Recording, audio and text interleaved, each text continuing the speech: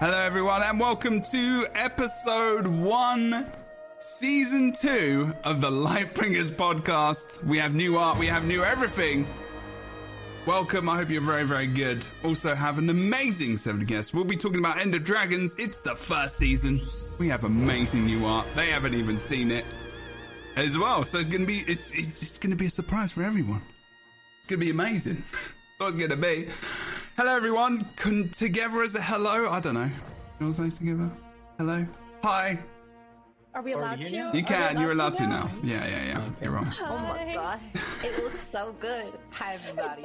It does You know look what? good. In the middle there. Our art looks amazing, but you look even better. Oh, thanks. Wink. Yeah. Been growing out my. Yeah, Boots, you look really good today. I was Thank going to say you. the same. Yeah, you look really good. Thanks. Yeah. Oh, Jeb, it's good to see you as well. I've seen you for a while, like all of you. I'm just sitting here like 20 to 12. Oh god, where is everyone so I can set this up? And I remember that everyone is very late on this one. I need a shave. I haven't shaved since EoD got released, and I'm looking. That's fine. It's been so good, that's why you haven't shaved. Exactly, I haven't had time. Yeah.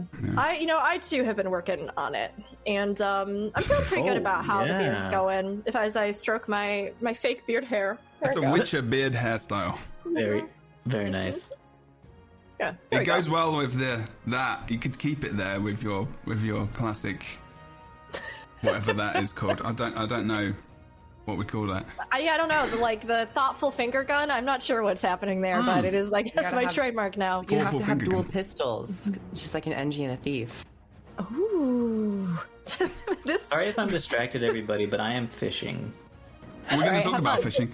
What we're going to do is today we're going to actually talk about what we're going to be talking about. And we're back. It's been 2 weeks. I know you've missed us deeply and emotionally, and you're so happy to see us, hear us as well on Spotify, potentially in other places. But we've got lots to talk about. End of Dragons is here, released on 20th of February. We're going to go through kind of launch day stuff. We're also going to go through the launch trailer. We're going to talk about how we got into the expansion, how that experience was, what launch day was just like, the feels around it. Started End of Dragons, getting in there. We're going to talk about the first instance. We're also going to talk about the first map, as well as things like, the general fun times we had in that map and whether or not we enjoyed it. And we're going to talk about fishing. And, well, there will be blowfish, probably. We're also going to talk about fishing. We're not going to talk about skiffs. I know people really like skiffs. You're messaging me. You're saying, Jebro, I think skiffs should have their own podcast. No? They need to. And that's okay. I actually got a message I get messages about the podcast and like things we can discuss because I ask people. And I get DMs and stuff on Facebook and other places like, can you talk about, someone wanted to talk about the Bram fan fiction one day? For an entire show. Can we? 4 podcasts. I mean... Can we please? Because Can we do a group read? I would please, I beg of you, I need this. You don't understand how many people apparently enjoy this. We have a whole episode on Snarl Goldclaw. Just We can snargle. Mm-hmm. I mean, I'm there for that. I've got screen. I think I spent the most time actually on that part of that map. So we can definitely talk about that. I've got some video footage as well. We can share. We're going to be sharing lots of footage as well. First of all, I want to say massive thank you to Gears to Gnomes, who's live in the chat, who has just made all of this art as well. Just sent it to me. It was like, Jebra, please. I want to do some art for the stuff. Here's some things. Here's all your characters. So the characters you see on your screen are all our actual characters in the game. They're not just 4 random characters. And if you know my stream, which is, you know that little Asura is mine. So you know it's true. I picked one of my characters that seemed the most Lightbringer-y. Although, I should have done Mr. Fluffy Bottom. Yeah, we're not going back. We're not going back. We got some revisions. I mean, I was saying before the cast that my favorite part about this is imagining Boots' character, who does look so epic and so cool. And you're right, very Lightbringers-y, just very good there. But you come in and it's super intense and epic, and there's light shining on the armor, gleaming, and you take the helmet off, and it's just Boots under there. And Boots And And I heard you fishing. say that. I heard you say that while we were waiting to get set up here. And I took it as, yeah, it's very comical. It's great. But what do you mean by just boots? See, that's what I laughed at before, because you said just boots before pre-show, and I was like, I laughed and no one else did. And I was like, oh, maybe that's like an American way of putting it, as in like that complimentary. Because in England, you took the absolute Michael. So, like... Michael? Yeah, Mickey. You took the Mickey. I just mean that, like, in certain... Okay, Boots 1, as we talked about at the start of stream, you do look, as always, beautiful, impeccable, radiant, gorgeous. So, again, it's not really just, like, a just Boots thing. It's just that, like, your energy is so relaxed. Crystal X Paladin says there's an event NPC named Boots in Seitung? Oh, cool. Really? What? No, I don't believe it. Show me this. Whoa. Let us go find it right now, if that's the case. I'll go find it. Okay. But no, this is not meant to diminish it. I just like the thought of, like, epic fantasy hero who just looks like so over the top and is so stylized, contrasted with, like, your incredibly chill vibe and your just, like, personable self, and you're just like just so lovely and wonderful. I mean, you're the hero of my heart, Boots. But... all right. Unexpected I hero. accept. Yes. I also love that we're all three guardians guarding Jeb Rose's Sarah. It's true. You're all three. You're all guardians, aren't you? Yeah, I'm the engineer. I made that little headcanon in my Well head. I was done. like, oh, we're protecting. While I'm holding the light. Yeah, there you go. It's so good. It's so good. I'm just like, yeah. It just looks amazing. Okay, right. We're going to talk about the podcast Oh, again. Mr. Bots. Yeah, that doesn't count. Well, we can call him Boots in our heads. Maybe Just add a maybe we couple can more get O's and stranger. T's and it's there. Yeah, just one more O actually. More T's. No, one more T, one more O. Anyway, sorry. Blah. Okay, so launch day. That was a day. First of all, Rook did a fantastic, amazing job of doing the reading as well again, and like the work and the research and what was that like? Because I mean that's a lot. Just thinking about it in my brain, which is small this week. But Yes, about the sound you made. Yeah, no, honestly, it was Was it super accurate? fun. is it accurate? It was. I mean, it was funny because when ArenaNet first approached me about it, I mean, one, it was just really exciting. I am so grateful to the opportunity to do it because, my gosh, I mean, like it's been so fun to get to see the community and get to recap all this incredible story that's brought us here.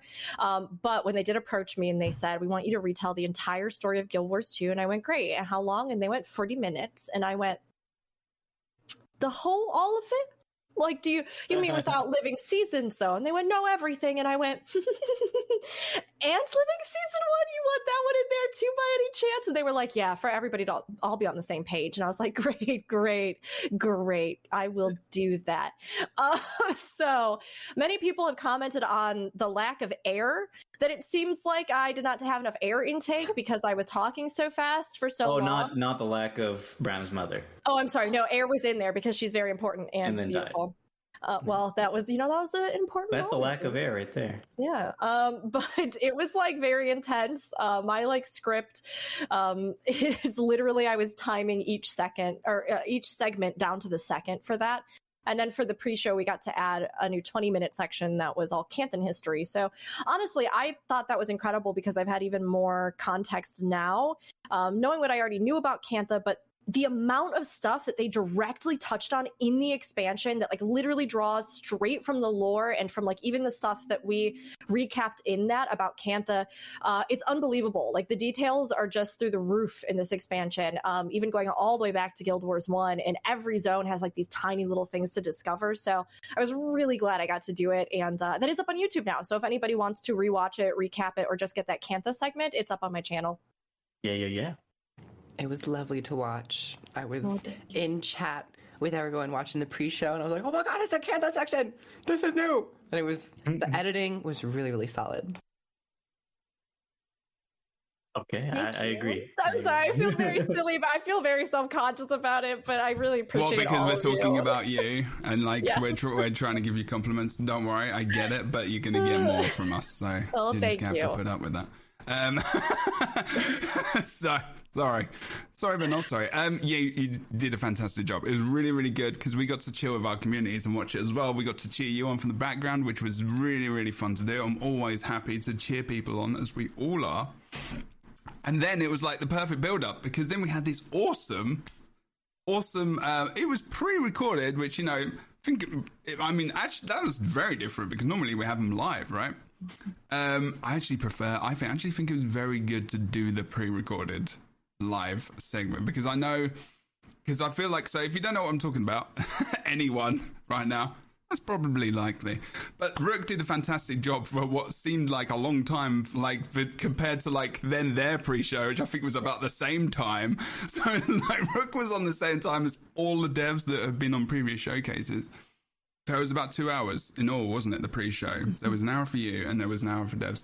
Ruby was interviewing basically any dev that's pretty much been on any showcase leading up to End of Dragons. And they basically packed it all into an hour. And it was well done. Now, I don't know if anyone remembers the lead up to Guild Wars 2 launching and the kind of video style that they used. It was the dev with the kind of graphic behind them, the very, very cool, sketchy artwork. This is this was really well done and a big return to the original kind of Guild Wars 2 ethos and idea. I was getting Guild Wars 2 launch feels. I was like... That's a good parallel. I saw you. I forgot about that. Right? Exactly. Kriv, I saw you nodding. What were you nodding to specifically? Just the whole format of the devs behind a green screen and the actual concept art, splash art behind them. Mm-hmm. It was not they were inside the art itself and they were a part of it. It had a really nice touch to it and a feel. It was extremely stylized and felt this is Guild Wars 2. So as you said, they kind of returned to that. And it's we're gonna return back to the things that we were known for and really made us an interesting entertainment section. Exactly, yeah, that's it, and that's the feeling I got as well. I don't know what Rook and Boots. What did you think about that kind of different way of doing it, doing a pre-recorded kind of dev interview almost as a pre-show? I was at work the whole day. Oh. Have you not even gone and watched it? Just to watch it? No, I was playing EoD instead. That's fair. You should have. That's fine, I guess. I really liked it. Yeah, no, like you said, I think it was really nice. It was really polished. It did exactly what they wanted it to do. And you get that luxury from being able to script it and record it ahead of time. And honestly, although it wasn't, again, there was anything so massively revolutionary during it, except for the launch trailer that we did get, which was unbelievable. So good. It just felt like such a wholesome, recounting of just getting us here and where we are and the work that went into this expansion and the people and the faces that have been a part of it.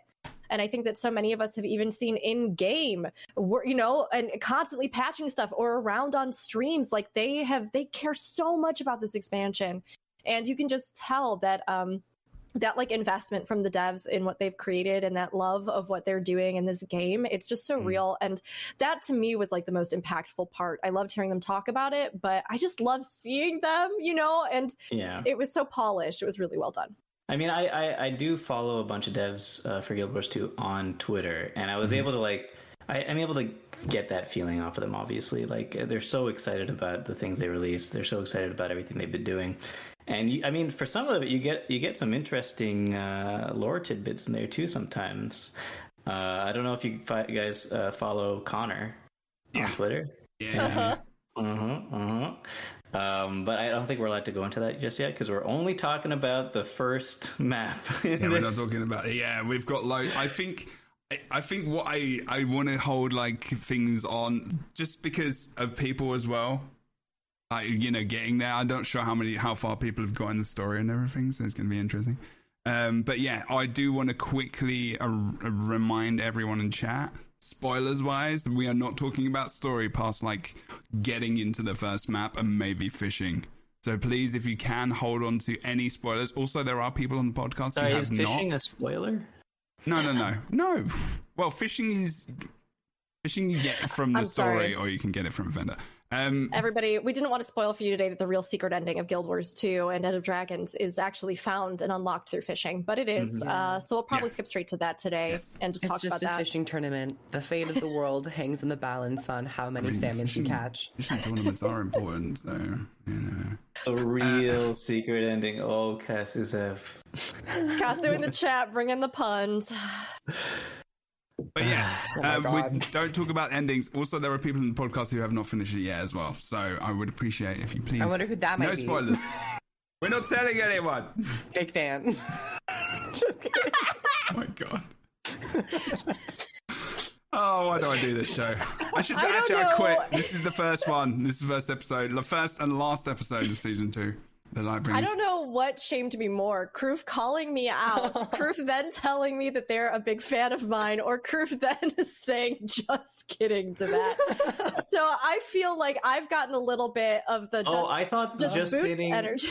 I thought the just kidding was because Kroof was saying sarcastically that you're a big fan of the game, even though you didn't complete the storyline. That was the joke. I see. It was Joko. Okay. Thank you for explaining. Thank you. We can continue now. A joke is 10 times funnier when you break it down. Yeah, when you keep talking about it and try and tell people why it's funny, especially when you're the one who said it, it gets even more hilarious. That's true. Thank you for breaking down the joke mechanics for me so that I understand what just happened and I can respond more flexibly in the future. Okay. I'm glad we're here together. My life. The first, actually, let's talk. Rook mentioned the trailer, right? I think we should talk about the trailer. I feel like that's a good intro into talking about the game generally as well. Also, prepare yourself for a brand new screen. Just saying, there's another one. We've got many. Whee! So many screens. There is. There's another one. Look at it. Another one. Ooh. I've got to adjust people's faces. The delay. The delay, the excitement and joy. It might be a little bit off in places because I had to do this. Oh god, I just moved it completely. Well, it looked really good until you started moving it. I know, right? What happened there? I forgot to lock it. You got to do that. I'll be right back. Wait, you're going to be right back? Oh god. Oh my god, we saw your wife. Amazing. The dramatic reveal. Boots knows people. Oh, this does look nice. New screens. Yeah, what do we think? People in the chat as well. I love it. I'm just before saying the Boots. Boots has probably seen the trailer, right? We're gonna play the trailer, I guess. Wow, this is a spoiler, Jebro. I'm so paranoid about spoilers and releasing them. It's not. You're good. This trailer is amazing. We should definitely put our eyeballs on it. Okay, we're gonna watch it. Boom.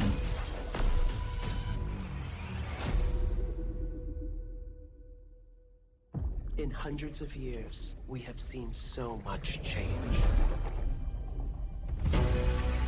The Elder Dragon's lust for magic is unsustainable, bringing a new season of transformation and conflict. Mortals forge new powers greater than themselves. My only fear is the consequences such creations may bring. The future still has yet to be written, but time is running out.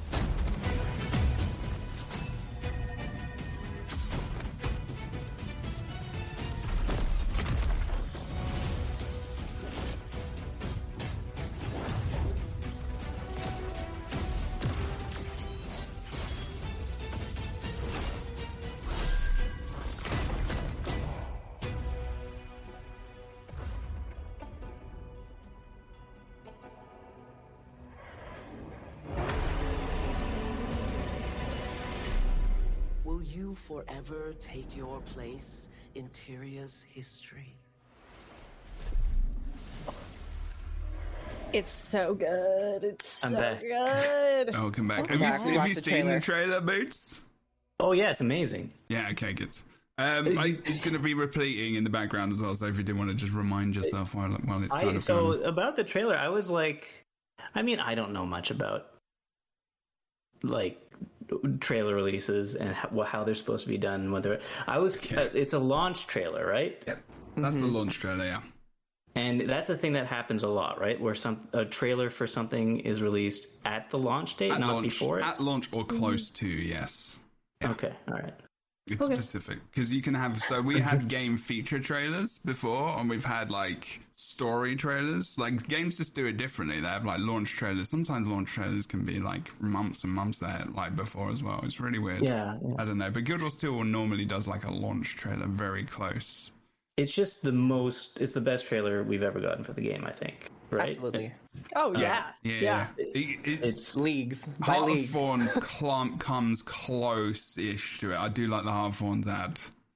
That was very good. With Ritlock and Mordremoth, like, you know, like that was good. But this is a... Can you tell me why, Boots, you think that specifically?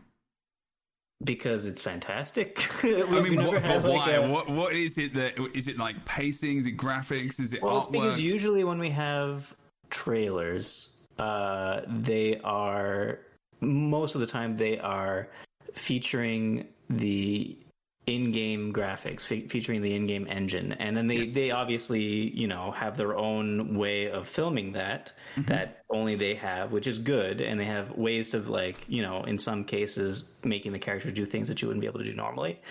But that has its limitations, right? And this is done by a professional studio, I'm assuming, that doesn't have those limitations and has a fantastic art style. I think it's the same studio that did Arcane, right? It looks very similar. I did get those Arcane feels. I haven't seen Arcane, but I've seen like the promos for it, and it definitely was like, is this? Yeah, I mean, I don't know, actually. That might be, I don't know if anyone in chat can confirm, but that might actually be. Yeah, and even the non-in-game engine trailers we've had in the past were done in the old, you know, the old launch style, stylistic, artistic, you know, 2D graphics kind of. And those are great, but there's just something, you know, this kind of adds a cinematic quality to it. Also adds sort of like a more standard for the industry kind of feel to it, like something that so showing that Guild Wars 2 kind of belongs with the big boys in the industry with it. It's wider appeal, right? Is what you're kind of saying, Yeah. I mean, obviously, you'll still have those people going, showing the picture. Here is the trailer, and here's the in-game, and it doesn't match. But, but this is so far removed from it that people, if they want to really do that, then if people are doing that now, then they're just silly. You know, I think, you know that. Because we can just do so much. And also, you're dead on. Like, the appeal, that's the thing, right? Because this is the thing we talk about with marketing for Guild Wars 2 a lot. And I think it actually it does start with a trailer, really. Like you say, like the production level sends like even an unconscious message to people. If your trailer's not great, what's the game going to be like? Like, that's the first thing people are going to see. And sure, there are great games where the trailers aren't fantastic and people get that message. But Guild Wars 2's message at the moment isn't really massively out there for many gamers to enjoy, as we were talking about pre-show as well, and we'll continue to talk about, as we hopefully watch these new changes emerge in terms of their marketing and reach to people outside. But this trailer is absolutely diamond. You're right. Fantastic. You're right. And the reason why I asked about whether or not launch trailers are usually put out at launch day is because, like, in the back of my mind, I'm always thinking that trailers should be released before the game to bring hype towards the release, let people know when to buy it, rather than I was supposed to buy it 2 days ago, I only just saw this trailer, kind of thing. But this makes me think that this trailer is so good that they're going to be using this trailer as much as possible in the future for promotion. Yeah. And I have a feeling that it's going to be used specifically as like the main trailer for the Steam release, if the Steam release ever comes. You know, like, you know, when you go to the page of a game, the store in Steam, you have like trailers, different trailers. This will be the prime one, probably. Yeah, I mean, a great trailer for that. we've already seen this, which has been so exciting. I don't know if any of you have noticed this. It's been all over Twitch. I've seen this playing on a ton of channels, and specifically MMO channels. And it just makes me so happy to see it because, I mean, like we were saying, there's a big separation here, but like specifically so, almost every game has some kind of cinematic trailer that, again, is not just in your in-game engine, but is like actually something that is more animated, orchestrated. It's meant to give you in one very short swoop a huge amount of information about the vibe, the feel, the characters, the tone, right? So of course, pushing it further in that artistic way makes absolute sense for me. And the details in this, I mean, everything from the landscapes they realize, they even said it in this nighttime, which they've mentioned that they really, really love showing that about Kaining, and like the way the lights and the Jade looks, the characters, the Jade mechs, the technology, the 2 new classes, the new elite specs that are featured in it. It's honestly just so great because I think it gives you a lot in this one moment. And like we were saying, it is everywhere and it has been everywhere. And I kind of had a moment too, Boots, where I was thinking, oh, I wish maybe this had been the first thing we'd seen, or, you know, but at the same time, I do feel like it's doing so much work now, and like given so many other things that we've seen or experienced in the expansion, even those other trailers, I keep going back and like watching them and really finding more and more in them. But this was a huge step, and this is a gorgeous little piece of a glimpse into Guild Wars 2 that I think many people are going to be taken in by. Agreed. And I'd just like to say also, as a side note, they're showing the nighttime in Kaining City. You know what I would appreciate? If there was a shader, like a, you know, I don't know, some sort of outsourced shader that would make it so that nighttime is that dark in Kaining City. You probably can mess around a little bit and like G-shade and reshade and increase the darkness a little bit. You definitely could. I've made some of those filters. But I like this one. When I compare it to the other CGI trailer that released during the first look, that one was not as marketable because it was extremely tailored to the story. So if you didn't really know the story, there wasn't much reason to engage with the trailer other than like a visual level. You're like, oh, it's pretty, it's cool. This one, it has fairly broad aspects within its narration about the story, so it gives you that. But it actually shows action. There's a decent action sequence. And we talk about how the graphics might not necessarily resemble the in-game graphics, but the action in this trailer does resemble the action that you have in Guild Wars 2. That is true. There is some animations. The Mechanist one specifically is like they do the thing with the hand, like, which is exactly what your engineer is doing on all animations. It's like that, and then the Mechanist came down. I connected with that as an engineer player. I was like, yes, you bring that flipping mech down. Almost first swear verse in the Lightbringers. You gotta have a cupcake when it happens. Yeah, I know. I've got Reese's Pieces and Kit Kat, so sponsored. Not sponsored. I will say though, if you don't know anything about the game, about what a Mechanist is and stuff like that, there isn't. You probably don't know that he's summoning a mech. True. It just looks like another bad guy. It is nice. It is nice to kind of have that, I think, as a player, because I think you can always, like, you know, throw to, because trailers have to appeal to new players, they have to appeal to a new audience, but I think mostly, obviously, they have to like appeal to a veteran, your audience, your core audience who are already there, and also people who are coming back, and they can be like, oh, that's cool. But the trailer itself, like, I really like the art style. I like the fact that, like Rook said, you know, you've got 2 elite specializations in there. You've got Mechanist and you've got the Bladesworn as well, who are 2 of them, you know, they've got pretty big parts in Ender Dragons. I'm not going to say how much because spoilers. But they really do show off the Jade tech very well, like the whole theme of it, and especially at the end with the ominous eyes and mouth that you see. As well, like it just really, really builds up, and it's very, very tiny area that this thing just kind of takes part in. It's just so well done. Like it's really, really good, and it was good to build up, especially like Ruby said, like the gates of Camphor are open, and then they played the trailer, and then you could pretty much then we were just waiting for the new login screen, and then the new login screen came on. It's just like, oh, I should have got video of it. It's true. It really doesn't. So it doesn't spoil anything at all of the story. And the hype was so real. Like, it was so real. It's one of those things where we've all been through a lot of MMO launches, right?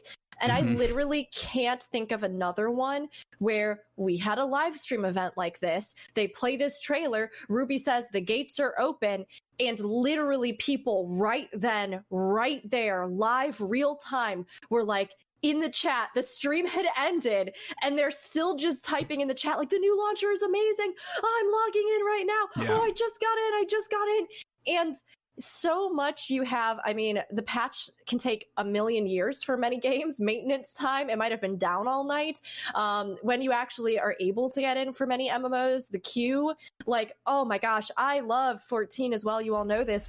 But we just had, for many reasons, but we just had one of the worst queue time launches we have ever had for Endwalker. And it was like, literally, I was having to log my partner in 8 to 10 hours before they would be done with work, just to hope that we could get them into the game and that they wouldn't get kicked and tossed out of queue and then have to do another 8 to 10 hours. So the fact that everybody was there live in that moment, the servers went up, and we all literally stepped into the game together is such a huge feat that I think a lot of people won't even be thinking about with this release. But like, it's unheard of in most other games that you would literally be like, they're like, and now this minute it's open and you can go in and play it. I mean, it's just so cool. Smooth as silk.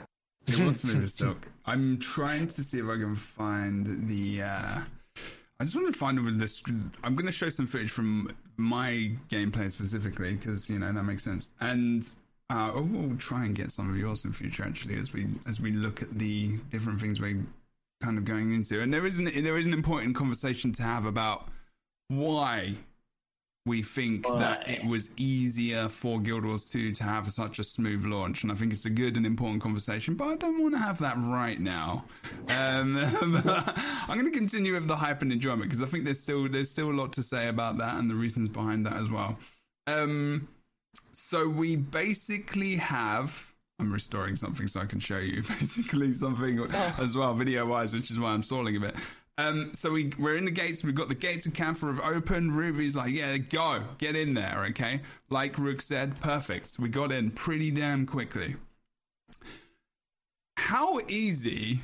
And this might be just because sometimes I'm a bit spacey, okay? Sometimes I'm a little bit like, what? Where do I go? Like, what do I do? You've got this hype, you've got this enjoyment. You get into Guild Wars 2. How do you get to End of Dragons? What was the first thing you did? Like, what? Because I can tell you what I did.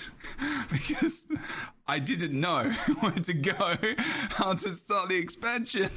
I was like, what am I doing? Like, where am I going right now? Because I was in the Eye of the North. I was at the portal for strikes at Eye of the North, and I was like, I can't remember how to start the expansion. Like, I can't remember how to start a new story. I was just like, where do I go? And I was a little bit lost. But then I started to think, okay, well, what if a new player comes in?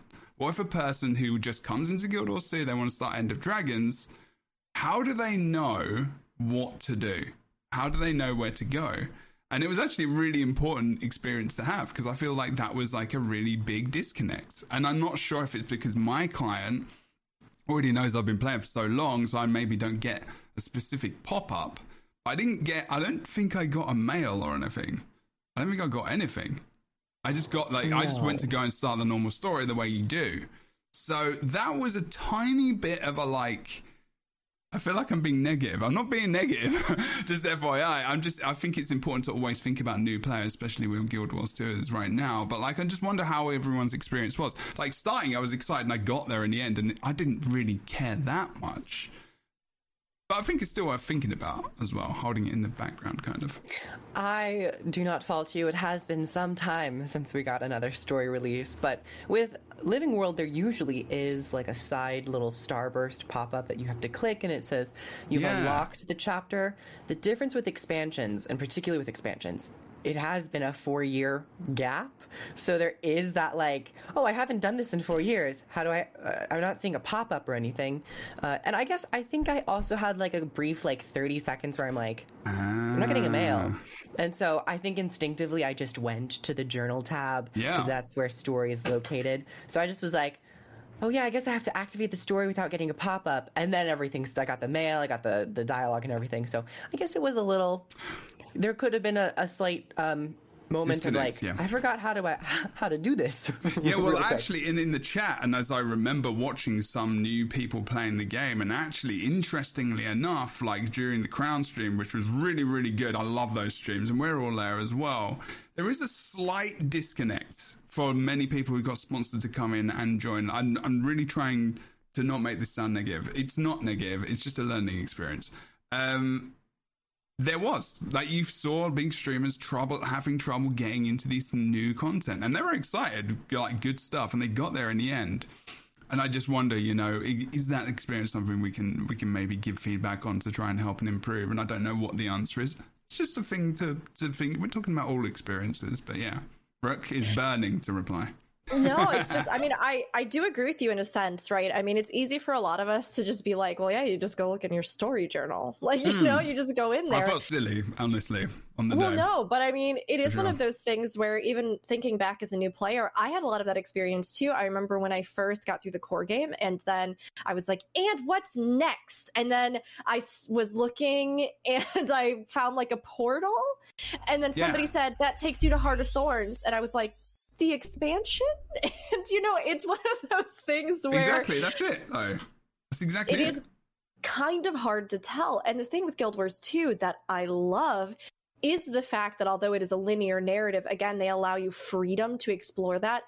Even more so having gone, and I mean, I'm still working on some of the Return to achievements, and I was blown away recently just by the fact that, like, here I am in this new expansion, and I'm popping back to do this quest, and I'm starting this, and I'm doing this chapter, and then I go back here, and, like, so many things as you work through it, it'll save your progress in certain stories, and then, like, it is a system that is more flexible than any other, but Jeb, I do agree with you in that I think there's a way to create an interface that tells you that at some point, you know, like whether that's the first time you get through the core game and finish that last mission, something comes up and it says like, here's your story hub. It can be found in blank. And, you know, you can start any of these chapters. Or when we got in for the new expansion, it would have been nice because, again, I knew where to go eventually, but I did have that moment too where I sat there like, and I was waiting for Irene to say something, and then like nothing happened, and I went. That was exactly it. Yeah. Sorry. Yeah, I'll go to my journal. My friend texted me. He said, "So I bought the expansion and I was going to play last night, but then I don't know how to start it." Really? Yeah. Well, wow, that's interesting. He hadn't played since Path of Fire, but like, you know, 3-4 years since then. Yeah. Thank you. That's a really, really valuable bit of information. And I know that devs watch this. So again, it's not about us like pointing out negative parts. It's about those little things that are just so important, and they can just put a little bit of like, I kind of wish that was there in your head. But there was many different moments which way outweigh that later on, which are good. But that's really good information, like new player, people mentioning it, talking about their experiences in chat, and then probably people listening at home thinking, what the hell are you talking about, Jebra? Come on, mate. But like, you know, that's okay. I am who I am sometimes. And Casper pointing out that during Path of Fire and Heart of Thorns, there might have actually been an indicator above the map. And I kind of also remember that. So I think with the other expansions, there's usually like a shaky green thing, a shaky like dragon icon with like the Path of Fire text on it, and you click it, and it has like this really cool, like Path of Fire had like the red and the crystals jacking out. It's like click on your like view journal. So I think that's maybe just something that was missed for End of Dragons. So that's there if you haven't bought it yet or bought it yet. I think also was when you but like it was launched also when you bought it. So when during no, but I mean for End of Dragons. I'm talking about for End of Dragon. Yeah. For End of Dragon, it's only there for when you haven't bought it to tell you to go to the store to buy it. Oh right, okay. So maybe it's just like a. I could have sworn that when you load up the first time, and it'll also tell you. Yeah, no, I think even if it has been in the past. even if it is something where whenever you get content added, there was just that window. Like you said, we see that with like the living season stuff and things like that, like unlocked or this thing, yes, having that little thing there that was like when you logged in and that had been added to your account and it was your first time starting the game since you got that, even just having that pop up and be like, you've unlocked the new story chapter or whatever. Yeah. It's a tiny thing, but like you said, it is something where I think, to have that hype straight from the stream, you're like so excited, you log in, you go in, and then yes, for players who might not know what's happening, I could see how that could be a stumbling block. I mean, for me, myself playing, I figured it out quick and immediately jumped into it, and I think the rest of the story just speaks for itself. It's phenomenal. It's so good, but you want to know very clearly how you are supposed to progress through at least that much, how you're supposed to get that open and to feel that hype even when you log in and it's just like new expansion. Well, that's the login screen for me. Yes. Oh, yes. Oh, that login screen good. is I've just so good for a while, And like it if I'm doing work on the side. The art moves as your cursor moves, like in the character select, but no other launch screen ever did that. It was such a nice touch. It is stunning. So true. Yeah. The music too, like you log in, you see this gorgeous backdrop, the music hits you. I mean, I think I just sat there staring at the screen and like I had even glimpsed it in the preview, although we weren't allowed to share it at that point, which was agony. You knew? Yes, they should. But we couldn't share anything. So like, it was just like we had just logged on, but it was so gorgeous, and to actually just like be immersed in it is just, it's just so good. I was so ready for a new login screen. I think it's been a long time, right? Ender Dragons, and you've still got the sandy kind of background, and then we've been through like Ice Brute Saga, and it's like ice, and it's just different. There should have been a different background, probably. There should have been a theme change. There definitely was a little bit of a bring us into the current times kind of thing. Moves with your mouse. I'm doing it now. Oh, Boots is experimenting. Oh, okay. I don't think I actually noticed. Yeah, I've got to go. I want to go do that as well. Okay, so the reason why I'm being a little bit slow in times and stuff at the moment is because I'm trying to bring something in, and I've had an experience because apparently Firefox doesn't want to work.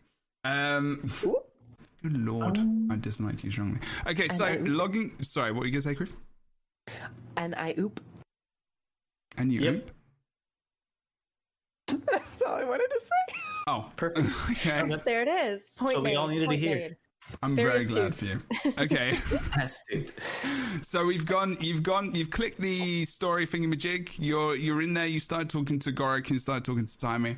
And they say, you've got to go to this. I'm not going to say every detail of the story because I don't think it's important. I think we're going to have more of a specific story stream, I guess. But basically, you end up in what's the first map for in terms of instance, other than Eye of the North? You're talking to Timmy and Gorik, and you go to see Anka. Foothills or Isn't it Lorna's Pass? Lorna's Pass, yeah, which was surprising to me. I was like, why are we going to Lorna's Pass? Well, that's the thing. I mean, did anyone think about the fact that, how are we going to end up in Camphor? Like, how is this going to, because there was no... I didn't think about that because we saw airships in like the trailers. Yeah, well, I mean, the only reason we know we're going to Camphor is because they told us. But unlike the trailer, like you say, we don't know why. We didn't know like specifically. We did see like crashes and stuff, but I guess we didn't know how we ended up there. Like, right, like because the Aether Blades went there, but how did we end up there? I thought this whole instance was really good. Really good. Does someone want to tell me, like, first of all, why do we end up going to meet Anka? Because I can't remember. Like, I know she calls us to go on a date. Yeah, right. That was the that basic might be part of it. That was basically it. Dragon. They need some dragon data. They need some dragon research because there are big dragons on Tyria, and it's not so great.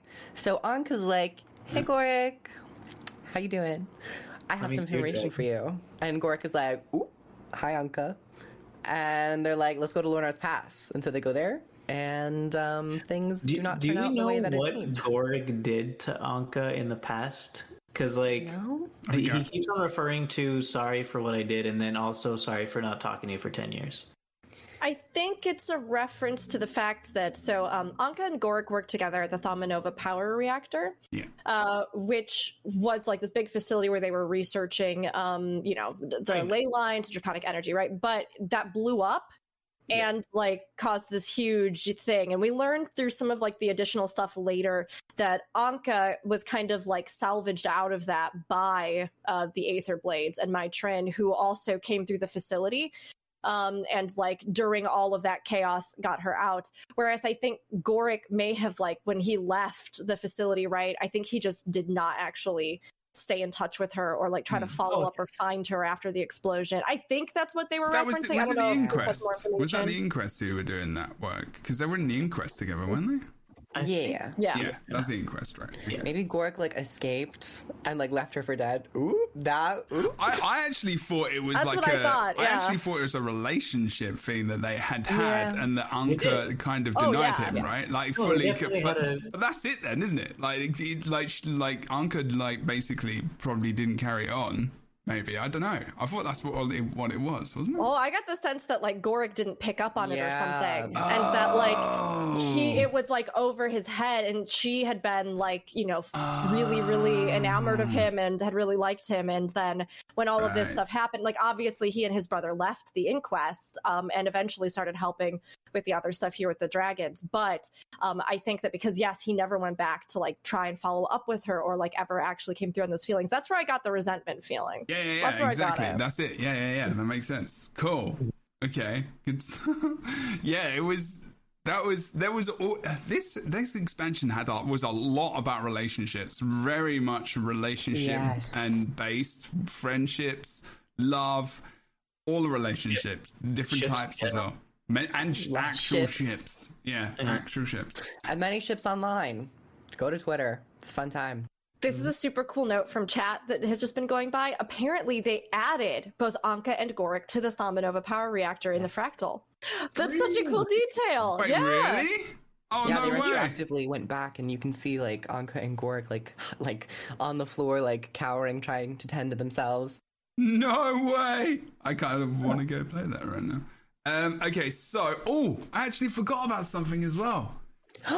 Jabber, I forgot something how dare important. Before we even get to, I really wanted to show it. Before we even get to go there, they showed the little trailer that we saw before. Do you remember when I said they need to play this trailer first before we even go anywhere? Like the story thus far, they played the story thus far. And on my stream, I was literally like, I swear, I was like fist pump in the air. I was like, yes, thank you. Thank you so much. That is helpful. It was helpful. My wife got back. She got the expansion now too, and she's getting back into it. And and she definitely appreciated the sum up. Yeah, that's great. Yeah. I'm glad that was there for her.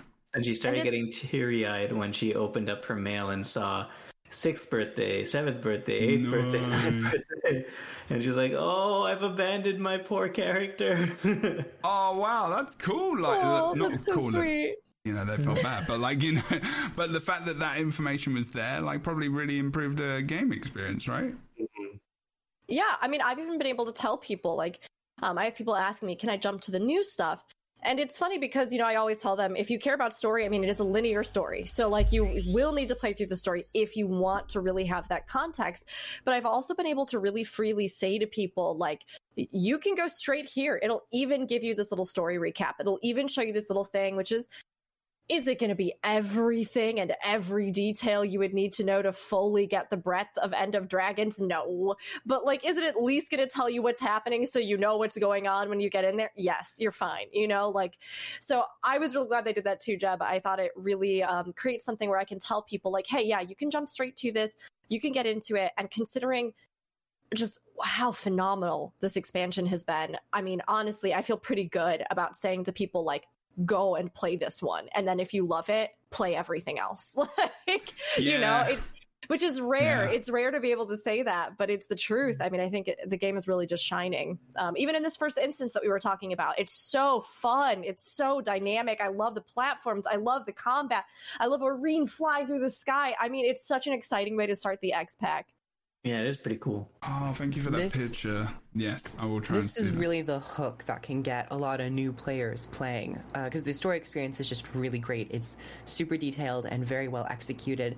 And as Rook, you were saying, I've been also felt more comfortable saying, like, yeah, this is a game where they are doing a good job at bringing people up to speed. So I would recommend going in and playing it with everyone to experience that culture as well, and that community aspect, because that's also something that can really make a player's experience with an MMO in particular. Because you might want to go and play these expansions, but there might not be a lot of people in those maps or playing it, so you might not really feel that sense of community. But when you're playing something more current, more modern, you can be part of the active discussion and really kind of like find where you enjoy the people and where you sit in the community. So I would recommend it, even if you are a newer player. I will say that my favorite part of the first mission was being in the jail cell with Goric. And did you know that?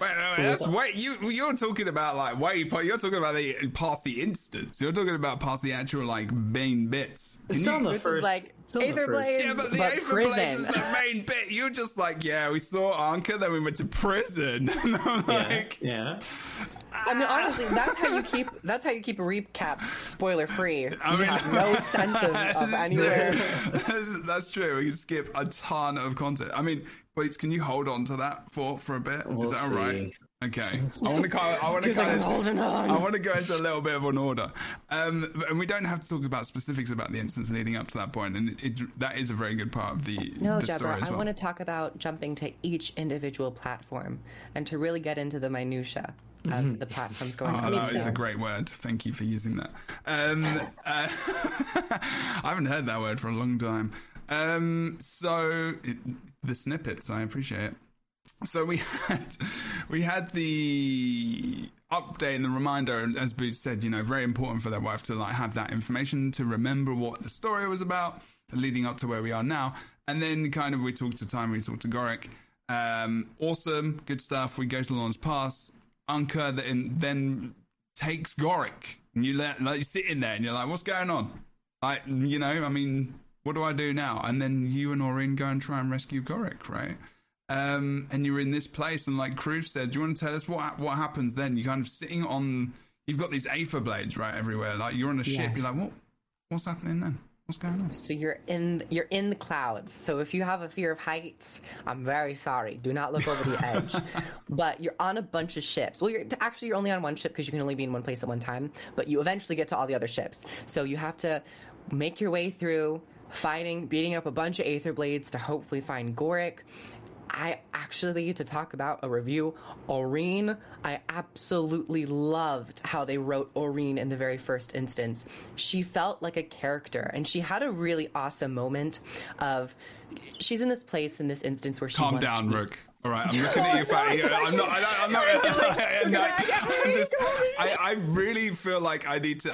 I'm not going to say calm down, but the reason I'm saying calm down is for audio peeps. Because Rook right now, I feel like is just going to burst either into song or into tears. So I'm not sure which one is going to be. At the same time. But that's cool. Both. I mean, yeah, you can do it. You can do both. Just that I know exactly the moment Krup's about to say, and I loved it. And you were so right. Go. Oh no, I don't want to mess it up. No. I love.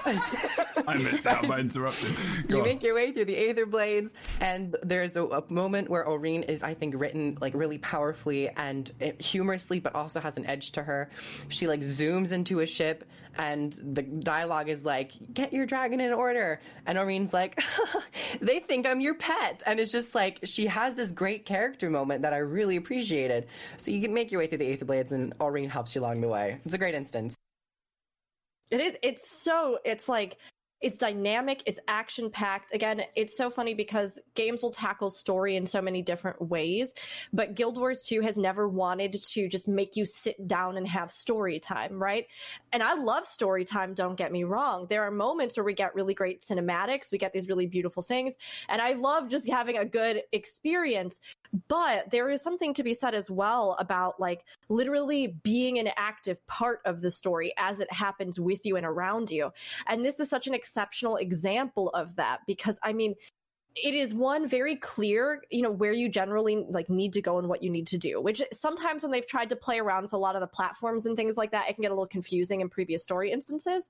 And this one has some flexibility where it's like, yes, I could see people getting turned around a little bit, but generally the platforms visually have a good flow to them. The ships you're moving to, you have an idea. It's like, it is a progression that makes sense. And as you go, those dialogue moments, even the dialogue with Gorick and all this other stuff, like you have Gorick who's telling you in like the same moment, like, you get there when you find him on the ship and he's singing like a songbird. He's just like, I'll tell you anything you want to know. And then when you free him, he's like, I refuse to give up a single thing. It's like, It's all these little tiny moments that as you go through it, and probably even as you replay it, they are just so fantastic to witness. And it is being a living part of the story as it happens, in a way that, again, just like it's just not quite the same in other games. And Guild Wars 2 really knocked out of the park with this one. It felt so exciting. It felt so dynamic. And gosh, seeing Irene just fly around the field, it's stunning. And talking as well. I had many... taking down those ships. Yeah, that was cool. I was the reason I was laughing when you were talking about the platforms and like it was because you were really falling good. down so many times. It was hilarious. Literally, as you were saying it, like I had failed like 3 times in a row to get to one platform, and I couldn't. Yeah. I was just doing it too early. I was just too excited to get through. But I actually had, like, the whole thing was great. There were these platforms that it's on the screen right now. If you're listening audibly, you can check out the VOD as well if you want. But there was these little platforms that would hover as well between each one. And actually, funnily enough, in later maps in the game, you get to kind of experience these again, which is really, really awesome. And, pick up these cannons. But, like, just looking back at it, like, thinking, damn, we're, like, literally flying through the mists on ships, jumping from platform to platform, ship to ship. And, Gorick, actually, as you said as well, Gorick was great in this. I feel like he was hilarious, but not obviously so in so many parts of the story everywhere. He wasn't, like, intentionally joking. You were just laughing kind of at/with him. And just because he's ridiculous. But yeah, the instance was fun. Like, the controls were good. I did experience, unfortunately, myself, I did have some bugs. Launch day stuff. Also, I got a little bit happy with the control, your special action, and I ended up on the boat with Trin as they were talking to me of where I was supposed to be on another ship. I'd actually already been. I was like, yeah, I've got you, Trin. I've already got Gorick back. Here. We're not even going to Camford, we don't even need to go there anymore because I've already got Gorick. The whole game is just messed up. So there you are. It was pretty funny. Why is there an ad? It's because I was on Chrome. I'll bring us back in a sec. But free advertising, that's what it's about. But it was really, really good. Anything like Boots, how did you feel about it? I'm not sure if I interrupted anyone's point there. Sorry if I did.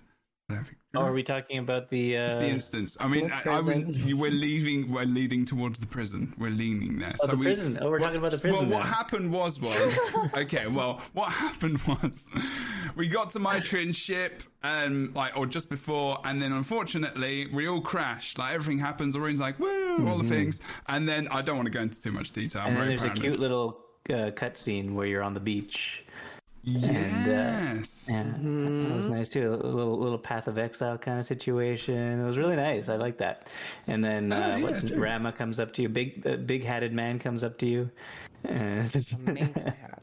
I really liked that moment because it was one of the rare moments in this game where I went, oh, other than those old cutscenes where, it was like standing in front of the screen, talking to each other. there are very few select instances where they actually put our character model into like a cinematic style, scene. And so to actually see ourselves there, to see ourselves on the beach and like on the island, I was like, I'm so pumped about this. I really hope we get more like this, There were so many new storytelling methods they used in this story, and all of them worked for me. They're all really well done. But yeah, and then you get thrown into jail, and you wake up 9 days later. And Gorik apparently is ready to stab someone. Good. So good. He's so Prison good. hit Gorik hard. Gorik wasn't ready. Yeah, but what I really like about that, so there's items around you, and you can escape the jail on your own. If you do like a series of things, you can get out of the jail before anybody comes to get you. And but honestly, it's probably just best just to listen to Gorik the whole time. That's what I did. It was funny. The first time I was like going around and I, kind of like looked at something I couldn't really see. And I was like, oh, that's kind of funny. It's a little thing about the bench and stuff. And then I realized that he was just going and going. And I just stopped everything else that I was doing and just turned around and was just listening. I was like, oh my gosh, he's still talking. Yep. He still has dialogue. The first time I did the instance, I was like, I think I was like first person view on my camera, so I don't think I actually saw any of the items you could pick up. So all I saw was Gorik in front of me, and he was talking the whole time, and I was like, am I supposed to like approach him and slap him, or do I have to interrupt him? And then yeah, but then the second time I played through it, I was like, wait a second, there's items here. I'm gonna do this. And yeah, but I regretted it because I wanted to hear him again. I wanted to hear him all the way through. You can always go back. Yeah, I did. I waited the whole time. I was there with him. I was just like, because I was thinking, what is happening? Because it felt quite long at first, but I was enjoying it. And I think I was just like, expansion, I need to go now and see Kemba. I was like, dude, please let me through. It's going to be fine in the end. I really love it because one of the things that I've seen the devs talking about in regards to goals for writing, which actually might be something that we even would want to do, try to compile all the tweets and things that we can find of devs or, moments of them talking about this expansion, because there's been some great info. One of them was that one of their goals was that they were really trying to create a living moment, a life for these NPCs, even when they weren't on screen. And so, like, you see these incredible throughputs of character beats. Like, if you sit there and listen to all of Gorik in this moment, you will get the foundations of all these, like, ideas in his head that he then talks about throughout the rest of the story. These little things where, you see him like, oh no, we're in prison and everything's been so terrible and I don't even know what I'm going to do. What do I do in prison? Oh, well, I've always been weak. I have to get strong. I must get stronger. And, like, you see all this stuff where he's like, I'm going to have to stab someone. You see him, like, because of the different things that he's done. And I mean, even being a part of Thamanova, even being a part of all these other, moments where I think he was a researcher and, he's always believed in the power of the mind, but he's realizing that this is a world in which the power of force or the power of, the body or like strength and in martial prowess, oftentimes put him at the mercy of, other forces because he lacks that or has lacked that. And so if you listen to him the whole time, you get that inner monologue from him where he's almost reconciling this and deciding that he's going to go this other direction in a way. And then if you're going through the metas and all this other stuff later with him, you'll hear him reiterate again, like, these different things about how he's trying to become strong and powerful. So like all of these characters have this really rich life, and Gorik he really shown this expansion in a way that, like, we've had hints of in the past, but it just didn't feel like they'd fully committed as much as they did in this one. Yeah, absolutely. He felt very side character, right? When he pulled the, I gotta find the biggest person in this place and stab him. When he pulled that out of I was on my Guardian at the time. It was the first playthrough, and I was like, wait a second, that's me. I'm the biggest guy here. There are no Norn here. Yeah. Gorik, what are you saying? I completely forgot about my this. Asura and put on my shrinking tonic. Looks like you're just gonna have to shank yourself. Shank yourself. Oh my god, I completely forgot that's first. I can't believe this. You're so right about that. You'll play a character on the. I'm just playing it back now on the stream because I wanted to show it. But like being on the beach as well, like that. You're right. Like just laying down the beach just there. And that artwork as well for that instance in the prison is perfect. Just Gorick just standing there and just like, yep, that makes sense. It was kind of mostly about Gorick, and you're just kind of being repaired basically, aren't you? Because you were just completely ruined. You weren't completely dead, but you were close to being I'm dead. Abernathy in chat. How's it going, Tom? Oh, hello. Oh my gosh. Hello. Thank you, Chris. Hello there.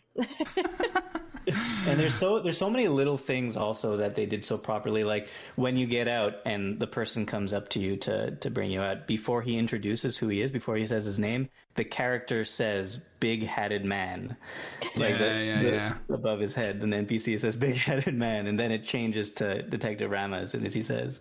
One of my favorite memes that has come out of the expansion, I love it, I immediately retweeted it, is it's these 3 images, and the first one has Jory and it says she, her, and then the second one has Yao and it says they, them, and then the last one is Detective Rama and it says big hat. I just love it. Rama is another character from this expansion that from that introduction, like you said, even the way that they classify him to like how you learn about him, and like later if you do a bunch of other stuff with him, which we'll get into with like collections, and there's even like optional dialogue with him in Kaining where you can learn more about his history with the city and like all this stuff where like when you first meet him in this jail cell, there's that like detective of mystery, you know, walking the rough streets kind of feel to him. Yeah. But there's so much nuance to him. And like even the way that he interacts as you're walking, he talks to you, he talks to the other people that work in the office with him. Like he just has this great personality that's so clear from the start. He has a lot of dimension. And as you said, even in this very first instance where you have that, like, okay, so he's someone of power, someone who has a little bit of authority in this circumstance, especially us as prisoners. And then we have that discussion, we go into the office, and then you see more of his relationship with Akane, the intern. And while he has that kind of like edge to him, and like, you know, he's someone to not really mess around with, he is kind of like a chill boss almost. He's like, hey, Akane. And Akane's like, I love an unpaid internship. It's just like a really fun interaction between the two characters. Of course, we didn't have that, like, us as the commander, we don't have that history, so we're kind of like on the outside looking in, like, okay, we're in this situation, are we gonna get let free, how's it gonna work? And it's like, oh, that's a fun little bit going on. So I appreciated that quite a bit.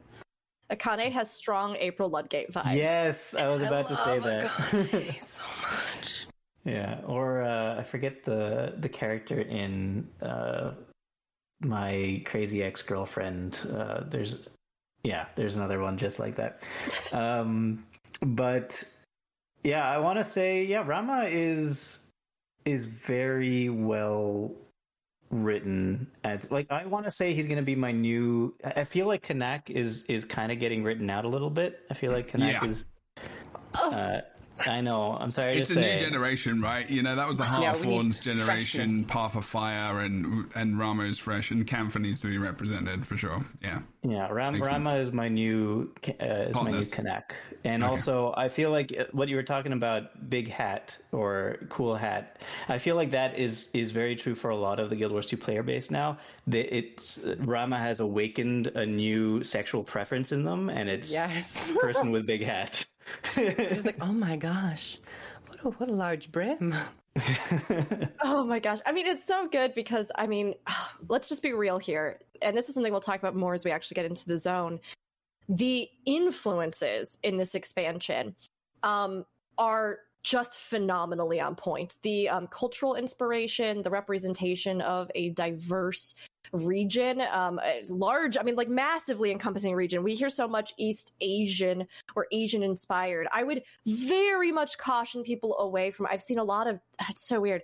People like talk about like, oh, it's all Oriental and like all these kinds of terms and these tossaways, which in some places you may still use more freely than others, but especially now as we discuss a lot of things culturally on a large scale in our communities about this expansion, remembering that East Asian cultures encompass a massive range of people, so many different groups.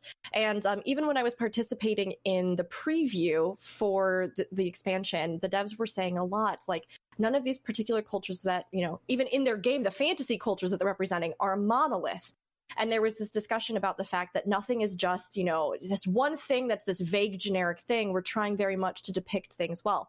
So all of that to say, I think there's a beautiful job in the way that they drew this inspiration source. Rama's outfit is gorgeous because, like many other areas and characters that we see in this expansion, there are direct cultural influences to that style of hat. We were even talking when we were getting like really excited about Harbinger, the hat that they use there, and its inspiration and draw from Korea. And yet it is used in tandem with a character that has this like noir sort of detective feel to him, which was oftentimes very much characterized by like the fedora and these other hats. So like, again, it's just, I love it. I love it because the craft and care that has gone into this expansion is like apparent from the moment you are in that cell. You step into his office. I spent a good 5 minutes just looking around at the characters, looking at the textures on the walls, the inspiration, the architecture. I mean, it's like, it is a feast, but in a way that isn't just like everything is mashed potatoes. It's like in a way that every single piece of food has been so carefully prepared with really, really thoughtful ingredients. But I like mashed potatoes. I love mashed potatoes too, don't get me wrong. I've had mashed potatoes for a long time, actually, thanks. So this, where you are right now, Chebro, in the story, I had a really hard time right here because I walked out onto this balcony. Yeah. And I could not withdraw. Like, I mean, I knew I had to listen to the talking. I knew I had to concentrate on what everybody was saying because it's part of the story.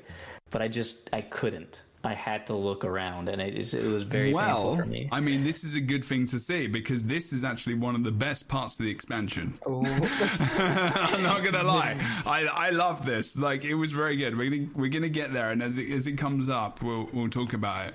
You ask, but like, as Boots says, is it you want to look around, right? You do, because you're literally on this amazing kind of balcony. You've got a campfire.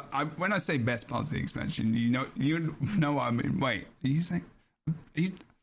are you talking about me, Obi? I loved everything. Wow. There was a good moment. Have you, like, we're still waiting to get there. You will know what I mean shortly. When I say best bits of the expansion, it's because best intro then. What do you want me to say? Like, it's very good. It was good. In terms of feels, like, it was, like, up there with, like, Guild Wars 2 history and Guild Wars history as well. Why is it taking so long to get there?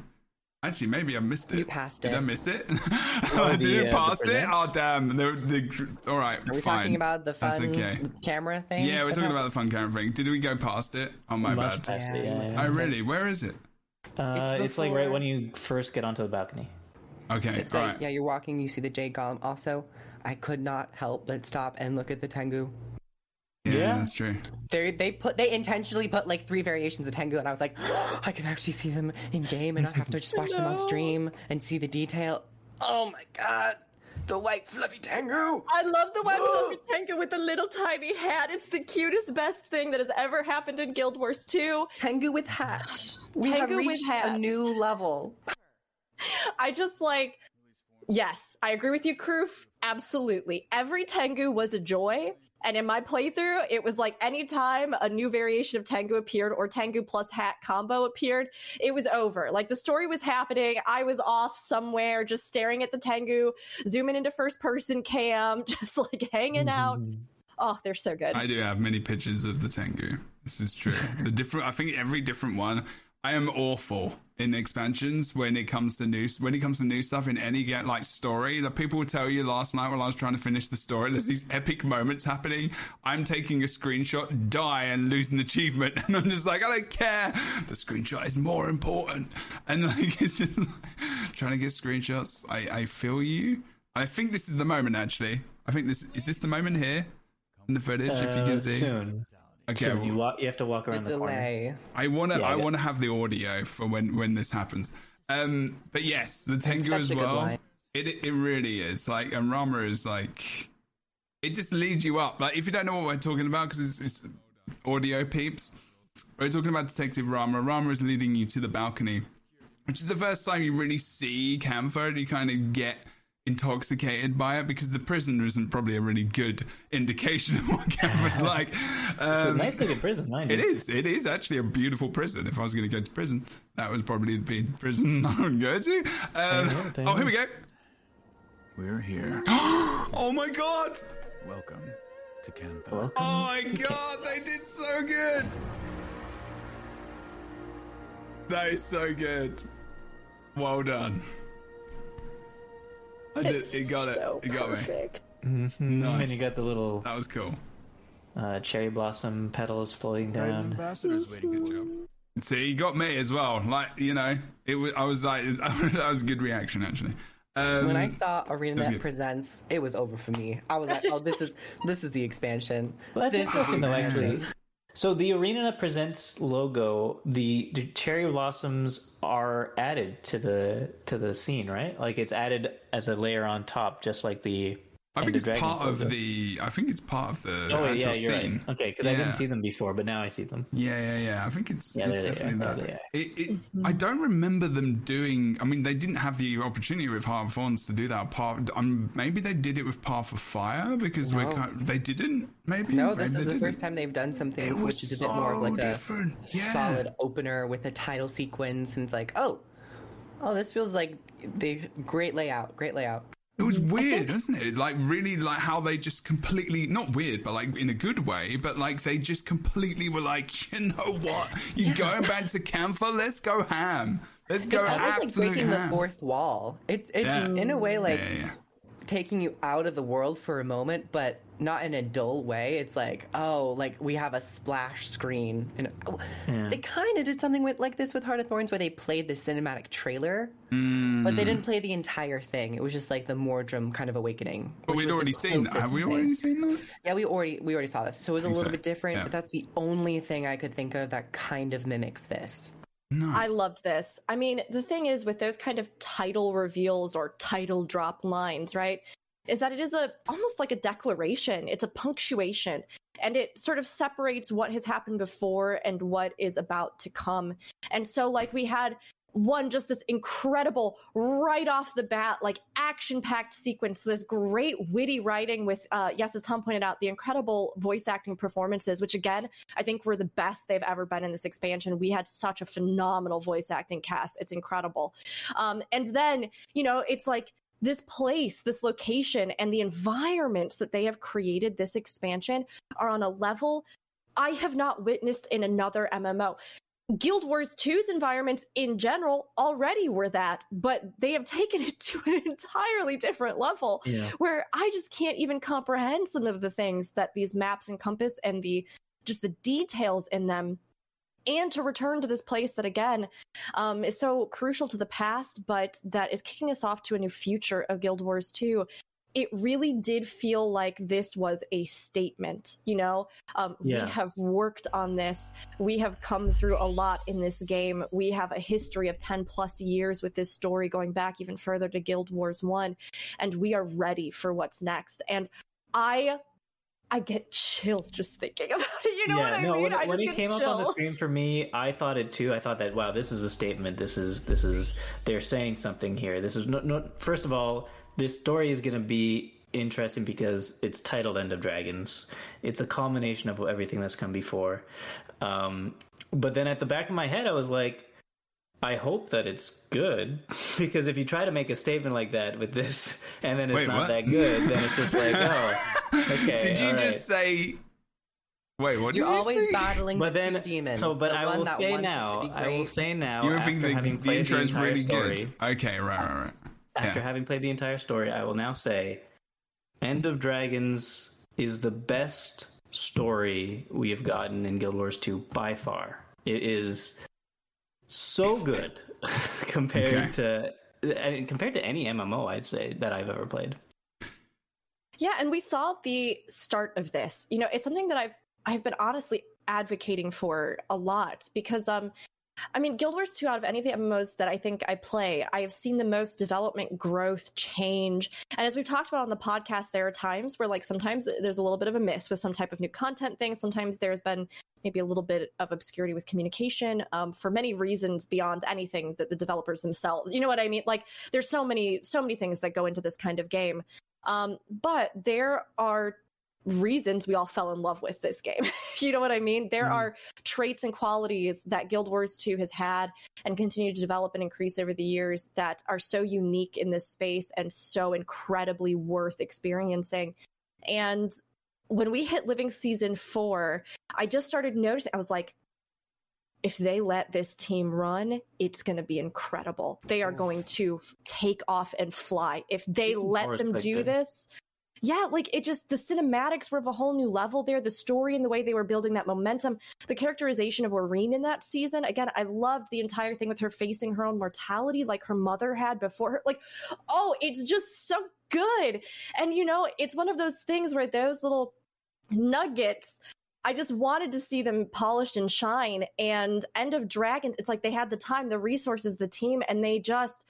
that is, like, I just wanted to yell the whole time. That's what I knew was here. You know what I mean? Like, as far as story goes, like, because it's just incredible to see what this team can do, releasing like this. So, I mean, it's just beautiful. And what an X-Pac to hit that stride with the end of a 10-year storyline. Like, if this was the moment to do it, this was the moment to do it. Hey, Kroof, we're only talking about the first map here. Wow. Yeah, I wonder who might have introduced it was maybe Boots. Yeah, we can thank you, Kroof. Kroof, continue your thought. No, you didn't. You're fine. Oh my gosh. I ran off. I had to the building work is almost completed, and it's just sometimes really? noise. Finally. Yeah, it's been 3 years, Nice. so no, it's You know, not the cycle truly is reborn in more ways it than really one. is. Yeah. It really is. But I'm actually getting to probably move out in August, which is fun. Jebro presents A new apartment. Yeah, a new one. Okay, I'm going to bring us back a little bit, yes. I'm excited that you're all overjoyed at the story and everything. I couldn't agree more. But before we get to talking about specifics and stories, we're in the first map. Which is a beautiful map. Beautiful map indeed. And the first thing you do, actually... Beautiful clothes. Beautiful clothes. Xingje Island. Oh! Incorrect. Well, I can't say the word. Xingje, or Seitung Province. Seitung Province, that's the one. I can't say it. People in college Xingje. I have to learn province, because I always just want to say harbor, because I'm so used to saying Seitung Harbor. Right. Seitung. Just think of it as Canada instead of Cantha, and then province. Canada. Hey, I guess. I'd rather go to Canada. I guess like Canada's nice, but like. Wow. Okay. I mean, I wrote in the document the name as well. I don't know why I can't say it. I just feel bad because I'm not saying it right. I Canada people. I love your country as well. I will go to you one day. I will. I'm sorry. Maple syrup. Lovely syrup. Wow. I really love Boots that came out from Canada. That was great. Great job, Canada. You made something really great. Really love it. Really love Boots. And also, when you finished this, you saw your mastery go up.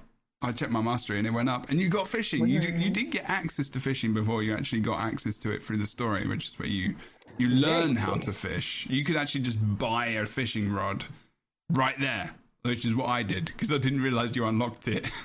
You technically unlocked it during the story. Yeah, you can actually just buy a fishing rod.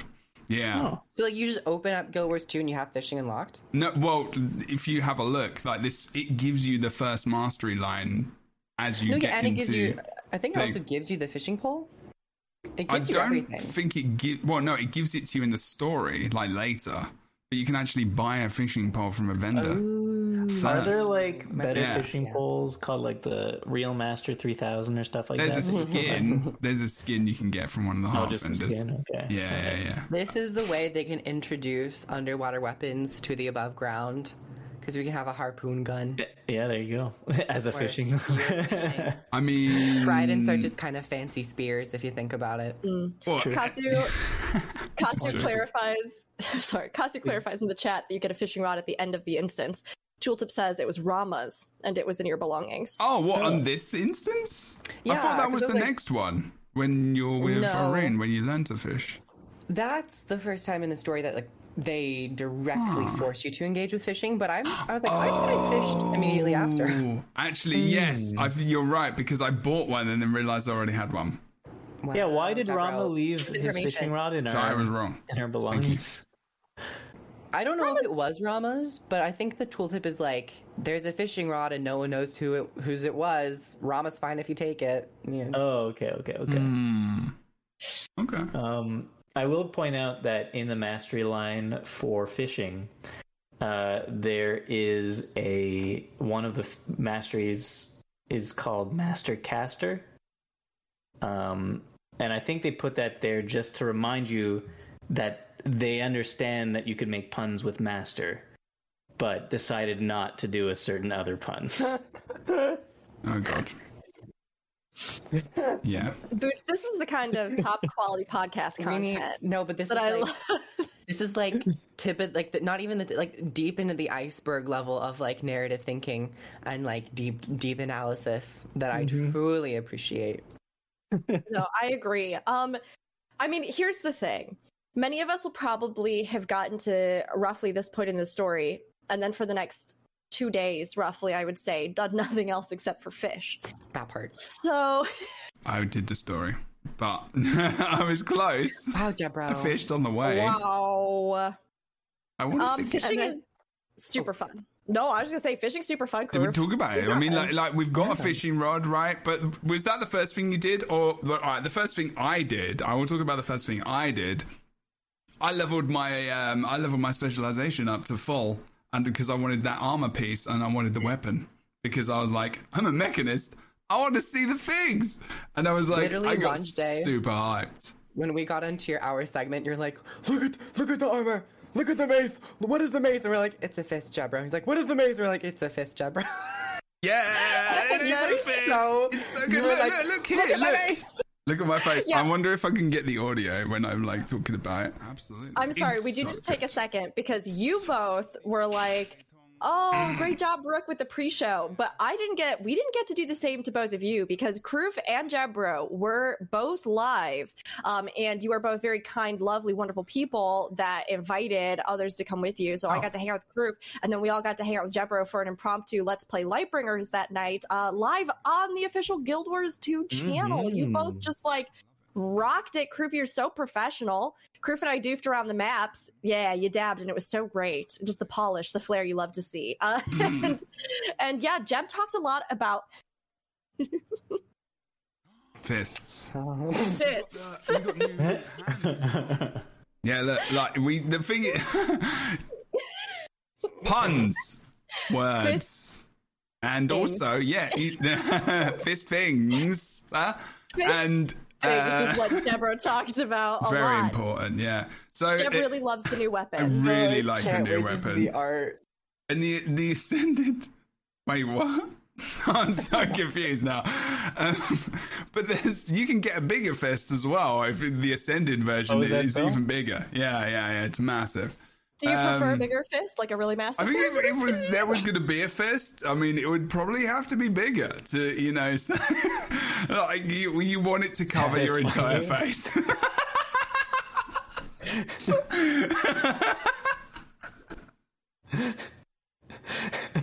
Like if it was to be a real hand, like look at it, so good. Oh, no. What? No. You two Look at how good that murdered is. Kroof. You Oh, it's murdered Kroof, amazing. Jebro. I love it. Look how hard That is Oh, look at the so fist rad. though. It's so good. Yeah, Jebro You loves need it. I'm you need those excited. vulnerability sigils and that rune set. I think it's Thief rune set where you get Force. extra attack from behind. Oh yeah. Good lord. Boots Good are lord. we gonna see a new Boots bad build. I'm really dying. Are we gonna see a new Boots bad build? But it's just like Boots erotic build. So Boots Snargle Gold Claw. I'm down. You're glad you're not playing Windbender, yeah. That's probably true. There's kicks in there as well. Anyway, I don't know. So, welcome back, Kroof, who will be returning soon. Headphones aren't on yet. First Vista as well. It looks very good. But yes, when you level on up an elite specialization, you get an armor piece and you get a weapon. I'm pretty sure that's the same for every class. I don't think you get 2 weapons. And then you can upgrade like the weapon into like, you know, I think you upgrade that. But I actually haven't done that process, so I have to find out. But you can get collections for the story and maps and etc. etc. Which lead to a collection, so you can get a bigger thing. This is literally like the one for Mechanist is literally a bigger fist. It's just a bigger fist. Jumbo, please, I'm begging you, please stop saying the word fist. All right, it's a bigger hand. It's a bigger mace. Sorry, it is a mace. That is the actual weapon they use. Yeah, so let's move forward. And the gloves as Great well, which story. is very like love fishing so much. the Mechanist. Yeah, but the talk about Mechanist fishing. gloves as well. They're really big. Okay. Actually, can we talk about fishing? Moving forward. I actually really want to talk I about do fishing too. because I want to get into fishing. I am currently fishing a little bit, but I feel like I'm just scratching. I'm just on the shallow waters of the big, deep fishing pool because I've just been I haven't been like eating food for it. I haven't been equipping equipment. I've just been fishing whenever I see water and picking up some Please old take fish. breaks and eat food. Well, I would never there do is that. that. Well, well, how about we talk about the leading up to this? So that you get fishing and you kind of ignore me doing this. There was a bug. The game footage was it was weird. My mount wouldn't work, so I was trying to carry these boxes, but my mount wouldn't work, so I ended up doing it myself. It was really weird. All right. It didn't work. And yeah, so what was it like? What's the mechanic like, Boots, like, of fishing? Like when you get your, like, from taking out your pole to casting a line, and shit. That was the first one. It's almost identical to. I'm blaming everyone here, by the way, not just me. Okay. It's like if it's very similar to Stardew Valley fishing if you ported it to Guild Wars 2, but I'd say a little bit easier than Stardew Valley fishing. Okay. That would be my best explanation of it. So like you cast your line, you have a little indicator of where you want to put it. And then you click a button when it looks like you got a fish because it's bobbing in the water. Yeah. And then you're reeling it in, so you're struggling with the fish, and you got to keep your indicator following this little bobble thing to try to keep the fish going. And then you press left or right in order to do that. Yeah. And why are people? We're all still laughing about getting our poles out probably in the fists, but it's just, I'm watching Kroof literally go through the process of trying not to laugh and like close their eyes. I was impressed by Boots' description of how to fish. I thought it was very good. I thought it was fantastic. You did a great job. Rook is just being terribly rude. I think because I would never be such a way. Kroof's energy is very contagious, and I can't look at Kroof's face and then not laugh more as I see what's happening. So I'm going to stop, and I'm not going to look at Kroof at all. And Boots, I agree with you. It's very much like Stardew Valley. Wow. Yeah. I think it's not quite as hard as Stardew Valley, and I think that makes it more fun to do because I feel like Stardew Valley can sometimes get a little bit frustrating with the way, like, the clicking. You have to, like, get the clicking just right. Are you, like, blocking out? Are you focusing on me right now? Yeah, I'm just focusing completely on you right now, Boots. So keep going. You're doing great. And, but yeah, anyway, it's a lot of fun. But I want to know the rewards you get from it. Fish. Tell me. Fish. Okay, you get fish. Well, no, that's not technically true. I mean, it's not just fish because I've been fishing quite a lot. So you can get items such as you can get junk that's worth 75 silver, for example. Woo! Yeah, which I've been getting. I think I got like 10 So from the daily, I think if you do a daily, you can get like some junk, which is worth 75 or something like that. But you can get junk, you can get like talons, you can get things you can deposit, crafting materials. You get to core tier. I've been fishing in LA last night, and I realized that I had 100 power, and then I had like my lure and my bait were like 150 in total. But then I could still not catch stuff because I needed food, and you need to have ascended food crafting like 500, right? So to get more power, So. And but the experience you can get from like the heart vendor as well, which is like it's like a tip sheet you buy from a karma vendor once you've done the heart, and it gives you an extra 50 power as well. So there isn't actually that much you need to get a higher power, but you either need to buy it off the trading post, like the food, or you need to go to do the heart and get the extra power. But it's just more challenging. It's still doable. It's just like your bar thing gets bigger. Yeah. So that's the thing. So you fish, you get fish, you use the fish to make food. Yes. Or you sometimes get some junk, which could be 75. And some of the bits are for legendaries as well. Mm-hmm. Some of the bits are for legendaries. Legendary ones, and I mean, honestly, I like the collections as well. Yeah, collections are always fun. Those are fun, and the fact that the different baits. There's like different bait that certain fish enjoy. Certain fish are located like along the shore or out further into the water. Day and night plays a role in it.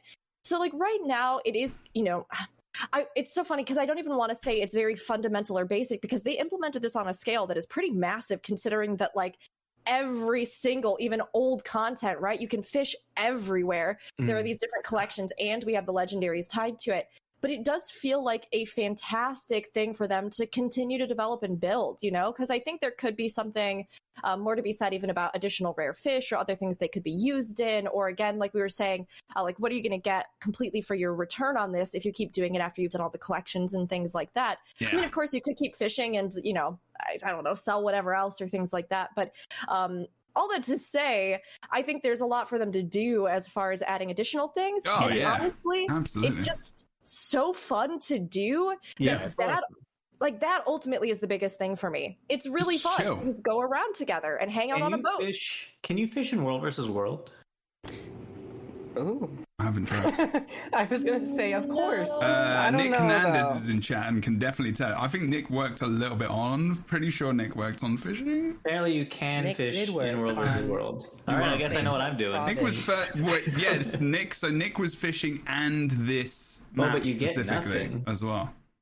I do love the idea of high risk fishing, like fishing in raid wings, fishing in World versus World, fishing in. A little special delight that I take in that. But yeah, fishing, I think, is just a really fun, great activity. We had so much fun, even just running around on our boat.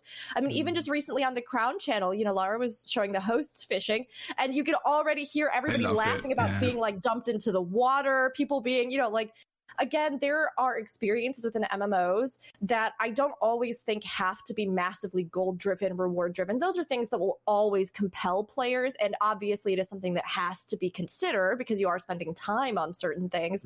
But I think sheer joy of activity and or the ways that it brings people together also is so important, and fishing does that for me. It's so fun. And the little events where there's the competitions as well, like it just... those added little things that continue to give you new ways to engage with it. That's a lot of fun. And that's kind of the group I was in. Go ahead, sir. I actually, when they announced fishing, I was like, oh, okay. Like, I'm not a huge crafter or gatherer in games. I actually really have a hard time leveling different crafting professions. Not just in Guild Wars 2. I think I just gravitate towards earning rewards and like gear through doing dungeons or raids, and now we have strike missions, or buying it maybe, or purchasing it rather than like going through that. I need that like more heightened group engagement type feel. But I was extremely caught off guard by how much I enjoyed fishing. I think I have grown 45 years, and I'm now an aged, just enjoying the chill life. Are you saying that only old people enjoy fishing? No. I'm not saying that's the only demographic that enjoys, but I'm saying There are many that's people the that enjoy demographic. fishing, actually. But that is the demographic that is the most vocal about. I went fishing when I was like 8 years old. I don't go fishing now. That would put me at a nice 50-60. So I think that's good. No, I agree. Yeah, I'm actually the same way. I don't tend to really love those things unless there's some real big reason or like a very unique game that I just really like the way that they handle with craft and gathering. So like I just get into it, right? I don't know why that is. And many people a lot of times are like, Rook, why don't you just love the craft and gathering? And I'm like, I just don't. I just like doing it. I like the combat. It's like monotonous. I like working towards those things. It can be monotonous. It can be very repeatable. Very monogamous. But it's weird that the only game in which fishing has really gotten me was Stardew Valley. And I remember I started playing it when co-op came out with my partner, and we were doing a map together. And my partner was like, "What are you doing?" And I was like, "I'm fishing." And my partner asked me 2 hours later, Rook, what are you doing? Why aren't you on the farm? And I was like, I'm still fishing. And why aren't you on the farm? Get back on the farm, Rook. They were just I'm trying to plant the flipping pumpkins. There we go. They're like, why are you fishing in this game that's all about growing all these crops and things? And I was like, I don't know, I'm just super into it. And I feel like one of the things that always maybe tripped me up with it was that I wanted the world of Stardew to be even more immersive. And so Guild Wars 2 has just nailed this in the sense that like the graphics and the fantasy world that I love is all there. And then we have this like base mechanic of fishing with some additional things and the skiffs, which again, I love that like your group can be on it and it just adds to the chaos.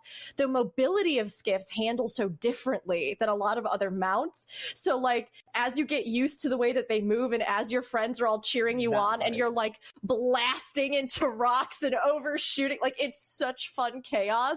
Honestly, I have found it to be really enjoyable and I love how it's implemented and I love that it's in Guild Wars 2 now because it's even better. So if any of you are like, Rook, where are you? Why aren't you at Raid? It's probably because I'm fishing. Skiff must not be moving to anchor. I'm not moving! Oh, yeah, that's annoying. Yeah, oh my god. And you're just like, do I exit the skiff, find another place to do it, and then That's come back? What I do, yeah. Yeah, it's what I do. Yeah. A little bit frustrating. But I kind of like it.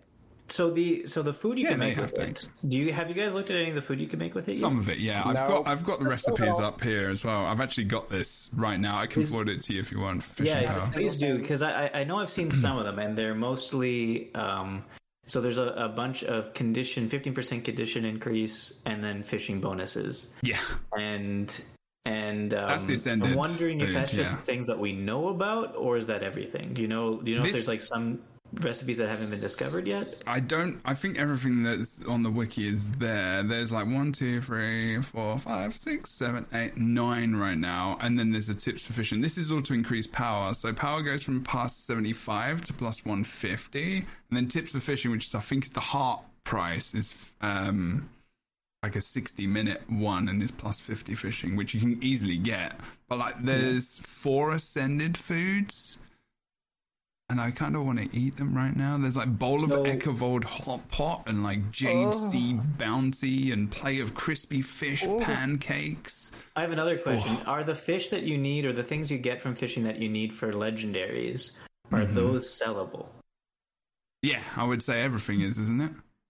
I would imagine, right? I think that's what they said. Sometimes legendaries are, sometimes legendaries aren't. I've got legendary. So when you fish and you pick up, you get the purple fish.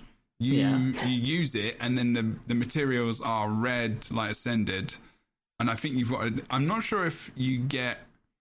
I'm not actually sure about this part because I haven't done it. And if anyone has in chat, but I'm not sure if you have a chance to get. Because you know when you take the fish apart, you get all the different parts, right? Yeah, I'm not sure if you get a legendary part. You can't sell the fish themselves, but you can sell the fillets. The parts, I think, yeah. But is it the fillets that you need for the legendary bit, or do you need the fish for the legendary bit?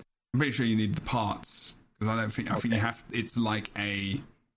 Yeah, you can't deposit the fish. They're not crafting materials technically, are they? It would be interesting if you could salvage the fish for like scales. Because I would have liked to maybe seen some sort of like armor or weapons that you use different like scales and structures of the fish to kind of like empower. I think that could be something that they expand upon in the future, because it seems like it's pretty much tailored to chefing at the moment. Well, that's what I was going to say. Yeah, what do you think that we could do, Griff? Like you're saying, like armor and weaponsmithing. I think that'd be really interesting. Throw scrying in there somehow. I don't know, how like a giant fish monster decoration. No, that's what I was going to say. That was literally going to go there. Like people do that, don't they? They put their fish capture on the flipping wall. Could you imagine? Are we going to get a guild decoration that's a talking fish? Well, that's exactly what I was thinking. Yeah, do you remember that? That would be so good. Exactly. I would love if they had it's like a something sentient like fish. It's like an actual sentient one. I would even love it if they wanted to tie something in like different regions or in the future with future content or stuff like that. I mean, we have the Naga and Kantha. I mean, oh, wait, what? You want us to catch a Naga and just keep them? Yes, on. Naga babies. Oh my gosh, this is terrible. No, what I'm saying is that we have like. Sorry. It's okay. It's all right. We have the Naga. So, like, they could put something in because, like, historically, Naga, at least pre-Jade Wind, had good relations with humans, right? So, if you wanted to almost, like, use these different groups or entities and do something where you could even, like, take the fish to them around various maps or stuff like that, and then they would give you different rewards or almost kind of like a rep thing, you know, where you were, like, building up a bit of like good relations with them again or something like that. Like and they could do this with anything on any map and any future story they wanted to do. It doesn't have to just be Naga, but that just, you know, was something that I was thinking about. Where again, like you could be taking those and then turning them into something else. And maybe that vendor could have furnishings or different gears or recipes that you could get. And then you could use those ingredients. I think it'd be kind of fun. I think that'd be great. I think there's a lot they could do, and I think that those kind of things are kind of necessary because as it stands so far, I think Tulip said in chat that one of the recipes is kind of a meta Condi Boon food.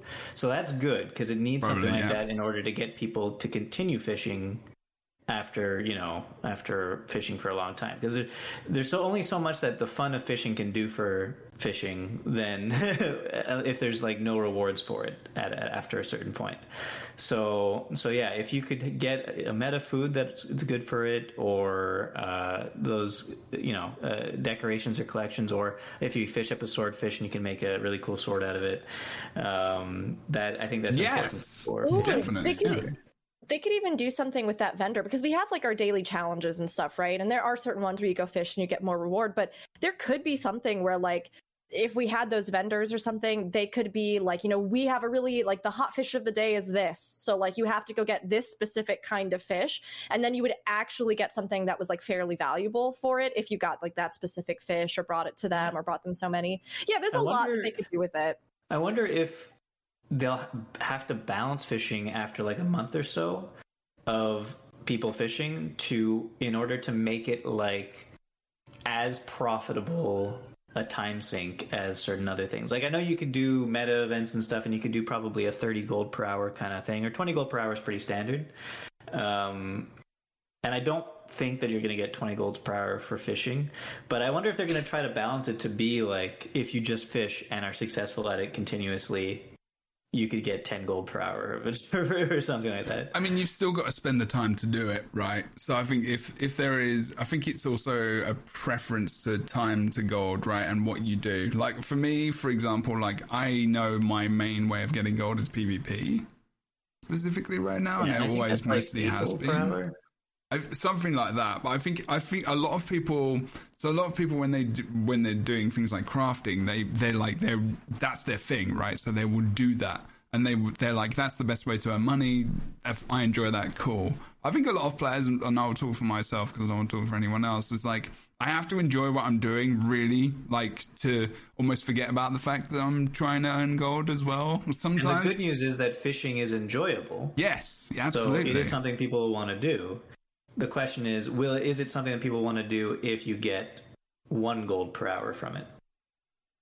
I mean, like raw gold, or from selling materials? From everything, from selling materials and everything. Well, yeah. I mean, I know you're giving an example. I think you get more than that, but I think it comes to with you do at this point.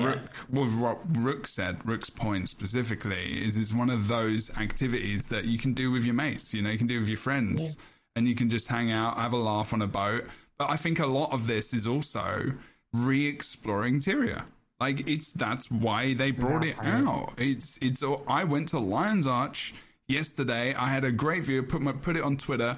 Just got this airship in the background. I've got the flipping lighthouse and everything else, and I'm like fishing in flipping Lion's Arch.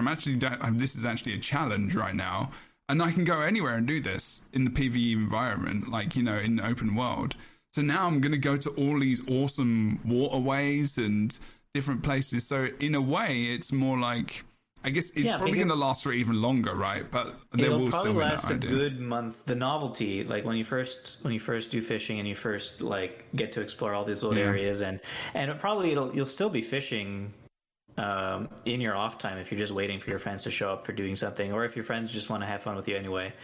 So I think fishing will have its place for sure for the next 2 months, let's say. But I'm wondering past that, yeah, exactly. Isn't that that's kind of part of what I think you've already said, Boots, as well, in terms of, introducing into other areas of the game, and what Crew from Rook have said as well. it's the culmination of including it into other parts of the game. It's in cooking already, cool. It needs to be in decorations, it needs to be in armor, Rook said, Crew said.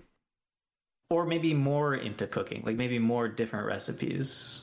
It's still early, right, cooking as well. If you see in the collections, there's so many collections. Right. There's that alone as well. So they've already got quite it'll take a lot of people a year to do the collections. Yes. Yeah. And it was also mentioned that a lot of things there do have some fun titles and things that you can unlock. So I agree. Boots, I totally agree with you in that, otherwise, without something, again, that is a little bit sustainable and that lets us keep doing this for a reason, you'll probably just do it for your own fun. Or when a new map comes out that has new water to get the new collection or get whatever. Right. That's true. I didn't think of that. Yeah. So thinking long term about how this plays a role in the game, especially with it, I think, as we're all saying, being so fun and enjoyable and a different change of pace and a different way to enjoy these maps, there's a ton of directions that they can take this and continue to evolve it and add more things to it. But I think the most important thing is having this foundation in which we want to have more to do with it, which we do. It's so fun, and I think it do you really. Do you think that in Living World, if they bring out new maps for each Living World episode, they're going to add a new collection of fish? Yeah, I think so. Yeah. This is going on to my point that I'm literally about to do. So if you have a look at your screen, if you remember, they linked fishing into the story. You actually had to fish in the story, and it was very sweet. It was very nice. So it's the best moment. It was very good. I had to ping up this moment. So you've obviously crashed in Camphor, but obviously Aurene has as well. If Aurene had crashed, and there's this kind of, I guess, all the magic that surrounds Aurene is kind of surrounded this cave as well. They're in this cave and they're not having the best time right now. So they're trying to recover, trying to work out what's going on. Obviously, they've been drained of magic because of the story. Go play it. You'll find out all the info. We're going to go through the story in depth in future episodes. But Aurene's in trouble. And one of the things that you have to end up doing is fishing so that you kind of... And if you remember, way back when we first met Aurene, when we gave Aurene fish and different things to eat, we're kind of reliving and I guess we're re-embracing that relationship that we have with Aurene as well, which is really nice. And the voice actor who plays Aurene is so good.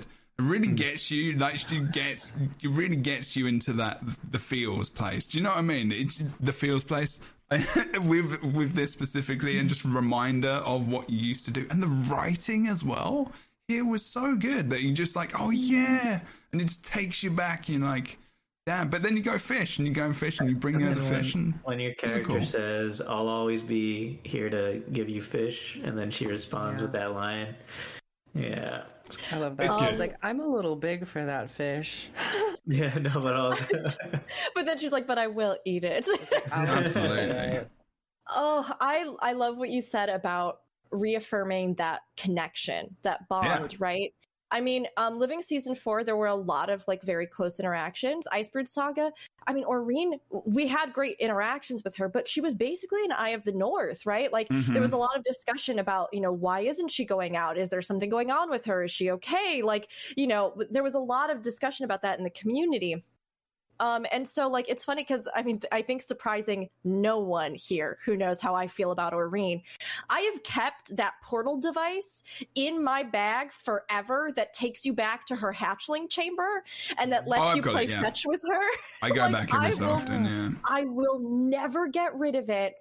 But again, like, this expansion had so many little throwbacks in many different ways to the journey that we've taken thus far in the game. Even like the ways that certain characters going back to all the way to Living Season 1 and My Trin and all these other people and these figures, right? Like, again, they harkened back to this journey. And when you think back to, like, I mean, this will sound very silly, especially considering that she has that line about, you know, like, they think I'm your pet, because she's not, she's a sentient creature. But like, when you think back on any entity that you have cared for, I think pets because I don't have children, but you think about something that you have seen grow and that you had a hand in nurturing, even just like in friends that over the years you've grown together. Like, there's something really special about that bond. And the writing in this expansion from the get-go, like when she first is talking to you and she says something along the lines of like, I'm excited to see you, I missed you. And I was just like, I missed you too. I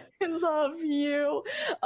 So I just I loved these moments. The fish was incredible. It was so sweet. You mentioned that stone in season 4 when she gets, you know, attacked by Kralkatorrik, and we have that period of time in between the 2 Living World episodes where we don't know, well, she's gone. During that period of time, I was like, gotta click that stone. I just want going back to what she's all okay, phew, she's still there. Okay, good. Nothing bad happened. We're all good. Awesomeness. Yes, it was so good. And it introduced you into fishing. Sorry, yeah, what? Oh, Nick had a fantastic little tidbit in the chat about that I really want to put in here. Yeah, really. Nick says that interaction with Aurene as a little babby was built by Kevin Freeman at the start of season 3. He did a lot of research on child development, nurturing practices, and pet care to help strike a balance for that sort of stuff between child and non-human creature raising interaction. And you can absolutely see that, like the development. It's true. I've studied that intensely. Yes, it is very much there. It is. It really is. I need to go back and play. That's what I should do, actually. I should go back in time. I would love to know all of those moments where you've had, like, people have gone and learned through things. Because I could go through that and literally be like, whose theory is that? And think about the theories that have been used there. So it's cool. Because when you think about attachment, child attachment, you think about, like, or you think about attachment people, you know, I mean, you know, when people talk about their relationship attachments and stuff like this, it's all related to, like, Bowlby and all these different people who talks about, you know, how you were reared and brought into the world and all this kind of stuff. And when you think about Aurene and you think about that relationship, that's so interesting that they've gone and done that, because it's accurate. It's not just this thing where it's just like, they're there, cool, we give them a hug and they're good. They've actually thought about the actual mental health aspect of that, and that is impressive. That is very impressive. I love it. Especially the writing for how Aurene portrayed that feeling of how comparing it to when she had the encounter with Kralkatorrik, and this one being so much more different because it's not just a physical end and then reincarnation of Aurene, resurrection. It's like everything that Aurene was brought up with and who she has felt as if it has been siphoned out of her. And it was a slightly different aspect. And then you can talk to her even more and get more information about how Aurene is dealing with it. And I really appreciated this moment. And it also, as a whole, the pacing of the story, this moment was really great. I feel like maybe at some other points, this might not have been a huge moment or we really paid attention to it.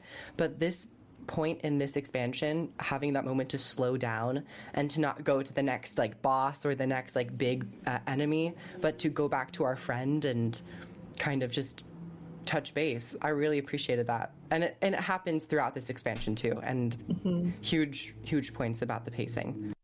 There was a little thing before this too that I wanted to mention, because obviously the Aurene scene stole my heart and I was going to ramble about it forever. But one thing that is also neat is the fact that the fisherman that takes you over to her has unique dialogue for each of the different races in his boat. And that has been really fun as well. I mean, even later when you're riding in a different skiff with an entity, I dumped her in the water twice. You did what? on accident. And Wait, you dumped who in the water? No. Oh, I don't later. think people knew they could do that yet. So should we? How dare you? Let's hold on. I'm just saying, I did hear about this. I didn't mean to dump her in the water. Does she have but dialogue I when that did. happens? Yes, and not only, hold up.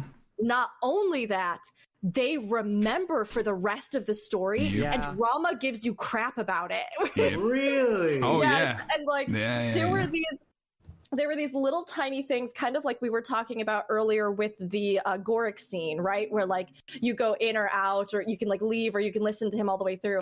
Little tiny nuances that give a sense of player choice and recognition of that within what is essentially a linear story that I think really, really, really shine and give you more reasons to engage and like come back and replay. And I just wanted to give a little nod to that because I think it's great design in this kind of context with MMOs and player characters. So Thank you for reminding me about that, because that's going to be the first thing we talk about next show.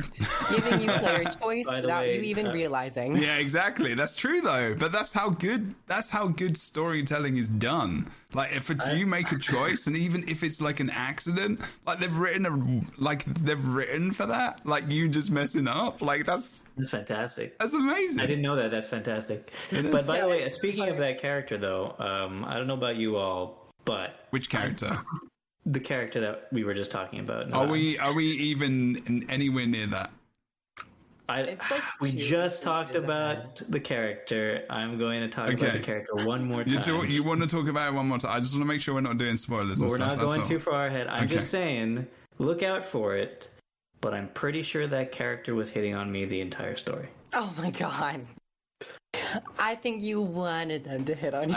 I think we had something going there. I think we had something going on, and I'm just saying. As long as you're happy. Possibilities in the future. She can hit on me anytime she wants. Absolutely. I'm just saying. Yeah. No. I was open to it. I was very open to it. Okay. I think Anka was hitting on me. But in another way, like actually hitting me. I remember. Anka was great. You. Anka was a great character anyway. Okay, so fishing, awesome. Writing, awesome. In the first map as well, specifically.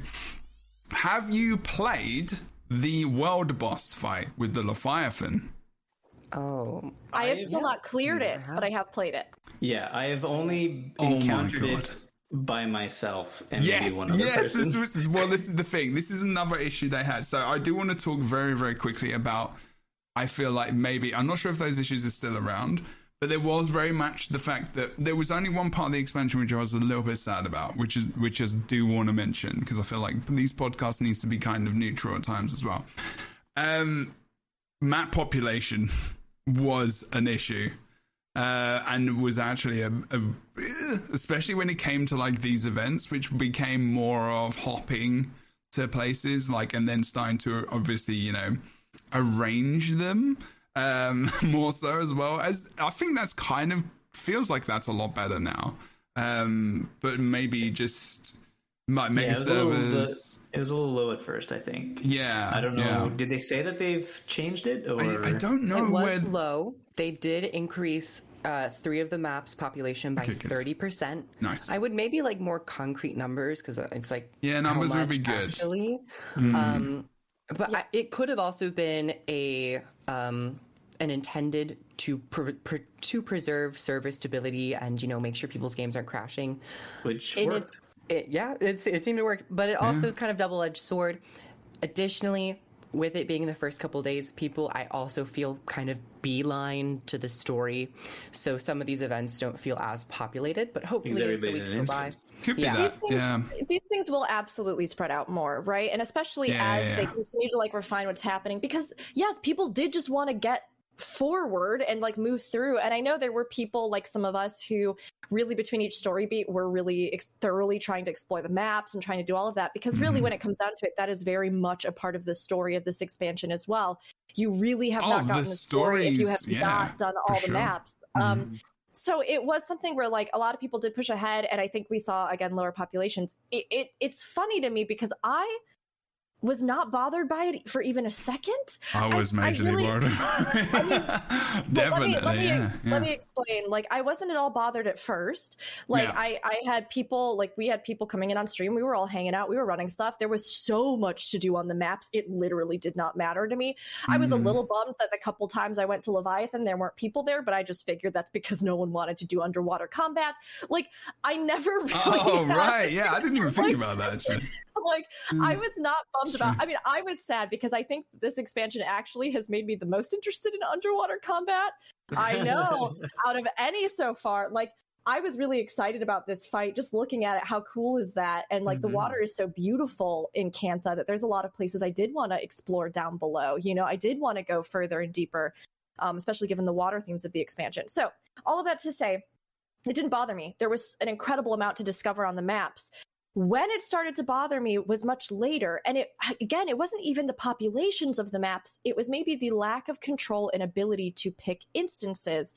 Because, like, in other games that I play, when they do releases, you will have many more instances because, again, stability. And again, it is just as miserable to have a map that is wildly overpopulated and everything is a mess and you can't see anything and you can't, like, half the stuff is happening before you even have been able to get there. Like, yeah, that's true. Like, I liked that, again, I had the room to explore, but I started running into these kind of weird issues with instances. For example, there's a bug in Echo Vault, and I won't get too much into all sorts of things, but like, there are these bonus dungeons that are super cool that you can discover and find in that zone. No. Yeah, I know what you're talking about. Like, if they get cleared in one instance, they don't reset for other players coming in. Oh, that was a bug, yeah. And so, like, I was so excited. We discovered them on stream. I was, like, running around, and I went into them, and I was like, no one's here. What happened? Like, I couldn't do anything. Yeah, I know exactly what you're talking about. Like, I couldn't pick a different instance to go into to, like, see if they were reset in that instance.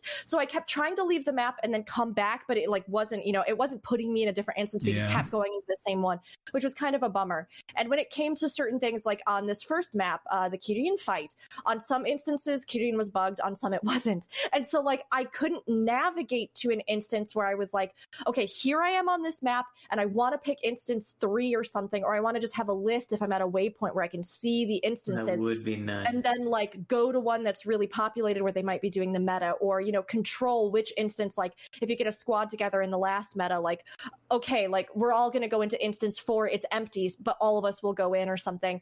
So to me, again, I didn't mind. What I minded more was that a lot of people were harping in chat, like, look at new expansion, dead zone, no one in here, haven't seen a single other player. And I was like, are you using your eyeballs to see what's around you? Like, sorry, I got a little sassy with the eyeballs. Yeah, I think I understand what you're saying. And this is our... I do get conflicted by my own affiliation, I think, as an arena partner, and my love for the game sometimes, and then realizing what the first impressions of new people coming. This is why I tried to remember, and the new people and people who haven't already accessed the experience and also have a very different experience to me as well, is always very, very important to remember, because your experience is so valid. Rook, it's so valid and important and valuable when you go into a map and you're appreciating the world and you're appreciating the experience that you're having, which is very unique to you. Same for Boots, same for Kriv, same for me. But then when you do think of an MMORPG and you think about how flippant people can be and impatient, especially in today's world in 2022, first impressions, if you look at Steam, for example, I've said this a few times, I think the average playtime of new games in Steam, for example, is like 10 minutes, something stupid like that, before a player will turn off and go out. You've already passed that, hopefully, by the time you've already got in and you've already got the expansion, whatever. I'm talking generally now, because obviously it's not on Steam yet. And that would be an interesting graph to see, actually, if you look at the Steam charts. And numbers are always very, very good to give you some kind of indication of, like, popularity and stuff. I didn't get sucked in by the Leviathan. I'm so sad. Oh, well, you get to see that. Anyway, it's a really, really... We actually kill it in this instance, but it's very, very close. It's so cool that you go inside it. I just love that part.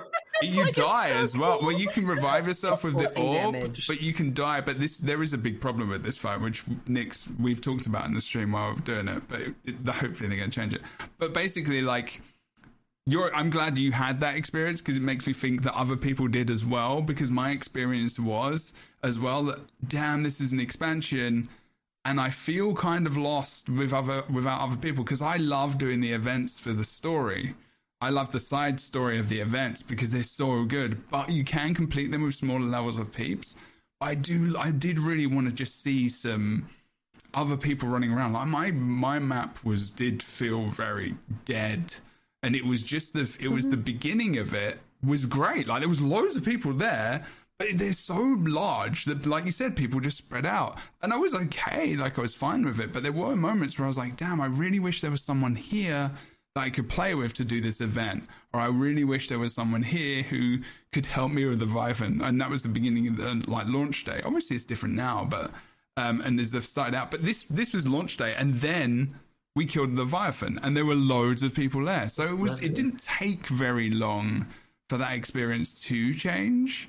It was just the initial kind of Yeah, I hope in the coming weeks they continue to increase map population as more people are able to complete the story, and more stability is able to come with, like, certain DirectX 11 stuff. You can't just point people to things either, can you? Right? Like you're saying, like, most people went to the story. Like, you can't just be like, everyone, you have to go over here first. But I will say, actually, not that you're forcing people, but I was in Seitung province and my map felt a little bit less populated, but I really wanted to do the meta. So I just popped up a tag and I put it on LFG, and it filled within 5 minutes. I did the same exact thing for the second map. So it's not like people aren't playing. It's just like, as you're playing, it might feel slightly more scattered, but if you have a tag or you just want to play, I recommend going to the LFG and advertising something, because people want to play, but sometimes the one thing is that people don't want to maybe take that one extra step to be the first person to advertise a group. And but as soon as you do, boom. Yeah, that's what you have to do for all metas these days anyway, right? Like, still, I'm going to ask you a very important question then, all of you, which is good to think about. Thinking about this as a new expansion and thinking about a new player experience, we've talked about this many times, especially now, more importantly, if you're a new player, how do you even do that?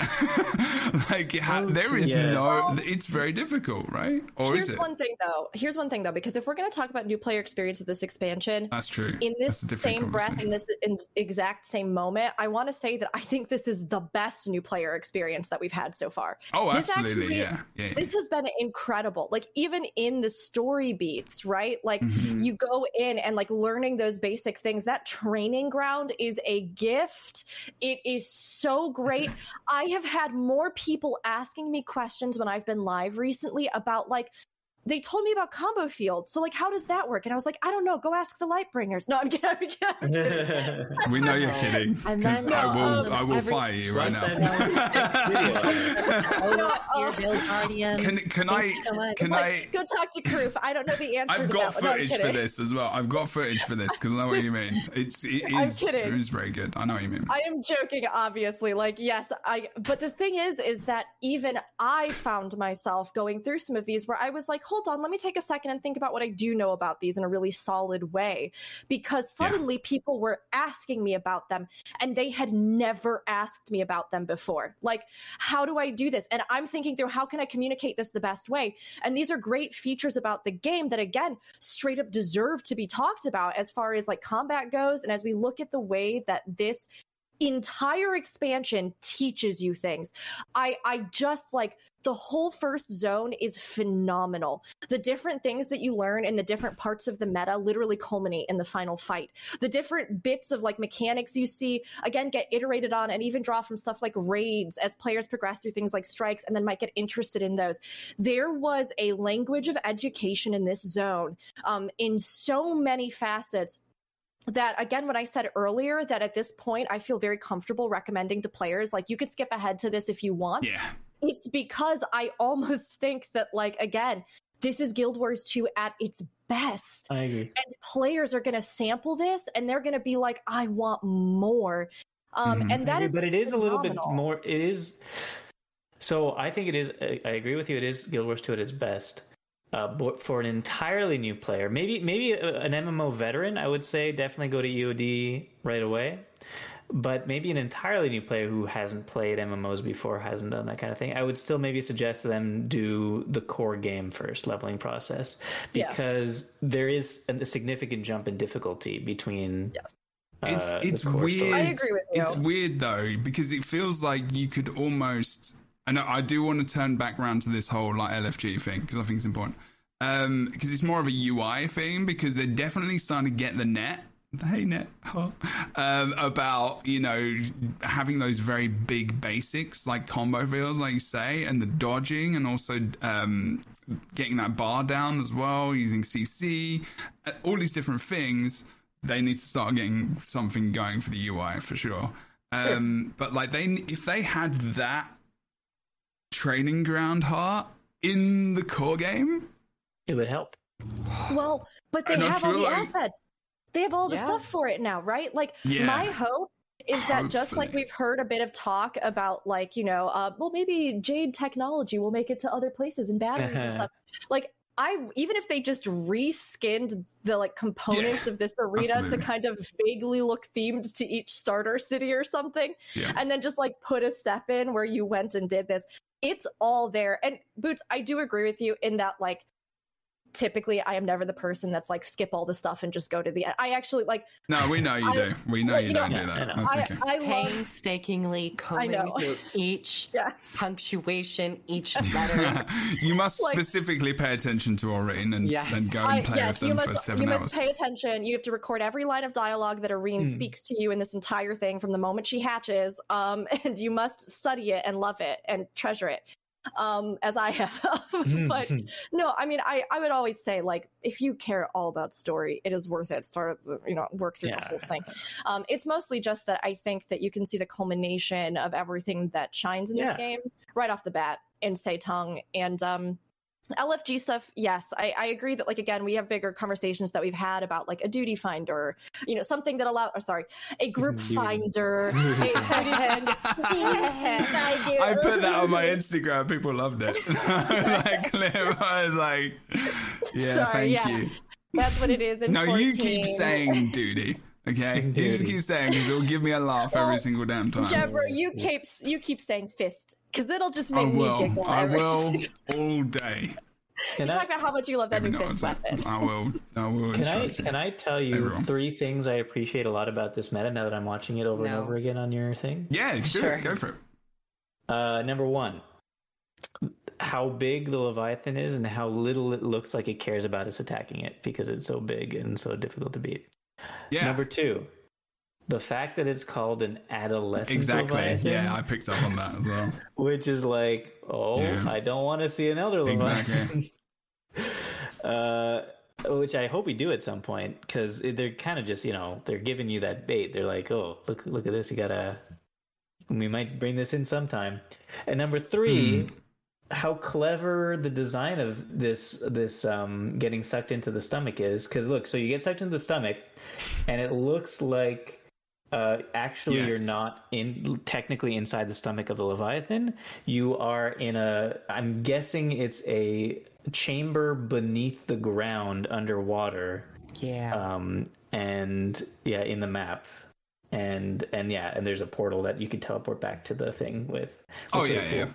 It is. It's awesome. And like you have to just kill these different parts in it so you can get spat out. It's a little bit buggy right now. When you die in there as well, you don't get chucked out sometimes. It's a little bit worrying at times, but you have to phase it, because otherwise you can't kill it in time. It's very, very sharp. We did it with 1 second to go.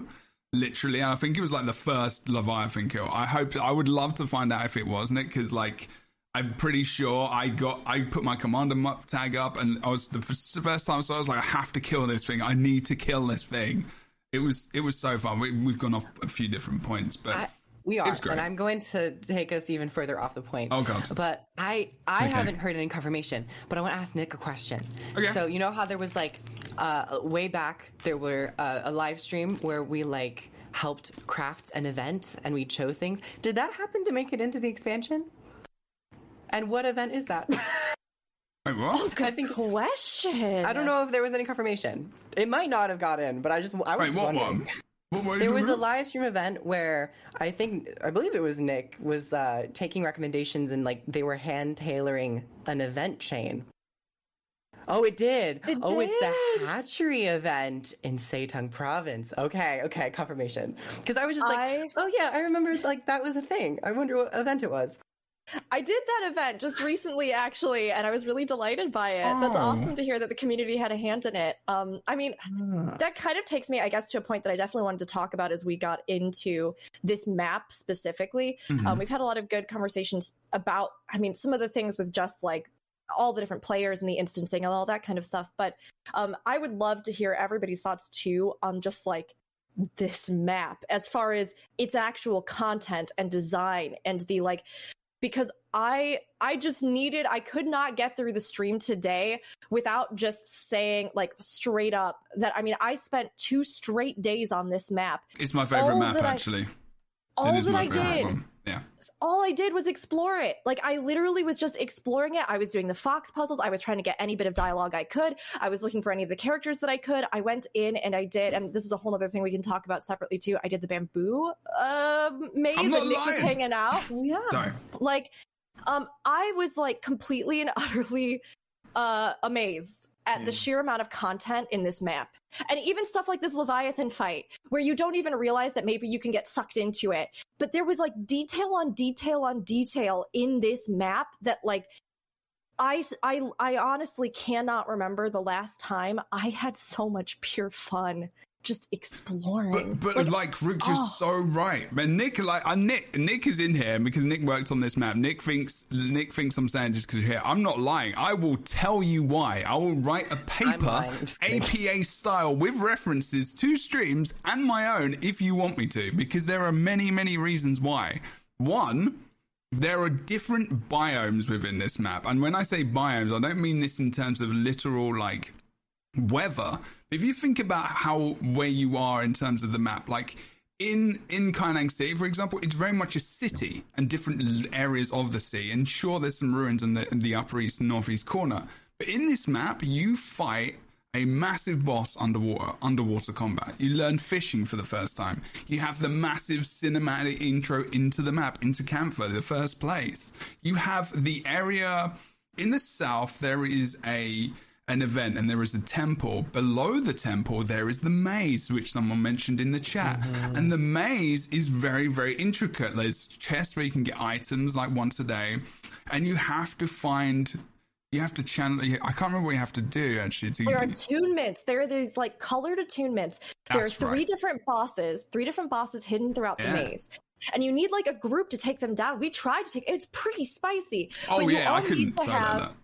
Like, you need to have the equivalent attunement color to tackle them. So it becomes this thing of not only learning the maze, getting the chest, but also actually, like, getting the right attunements for all of your teammates. So you need to figure out which path is going to get you that and what's going to get you that. And then getting into the arenas to fight the 3 of them, all while you are in a setting that is phenomenally designed. When I was first discovering this, I was talking about it. It's spooky, but I want to shout out a couple things because they're so cool.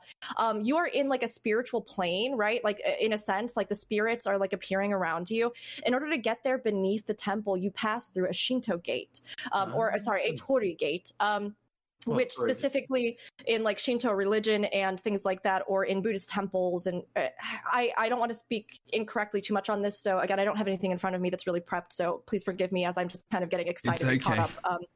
I just like to preface because it's important to know these things. And I suggest that everybody researches. But like a Tori gate, which is meant to be a separator between the like earthly space and the spiritual space. So when you are going in and out of this spirit maze, you literally pass through a Tori gate, and that is like when the space is defined. And then while you're in there, I know someone in chat mentioned this, and if you have the specific name, again, I would love to actually have it. There are these gorgeous like totems that are in there that are actually based off of, Nick was telling me live, a particular type of Korean warding totem that like protects from spirits. So when you go to those, you are protected from that like necrotic, pervasive energy within the space.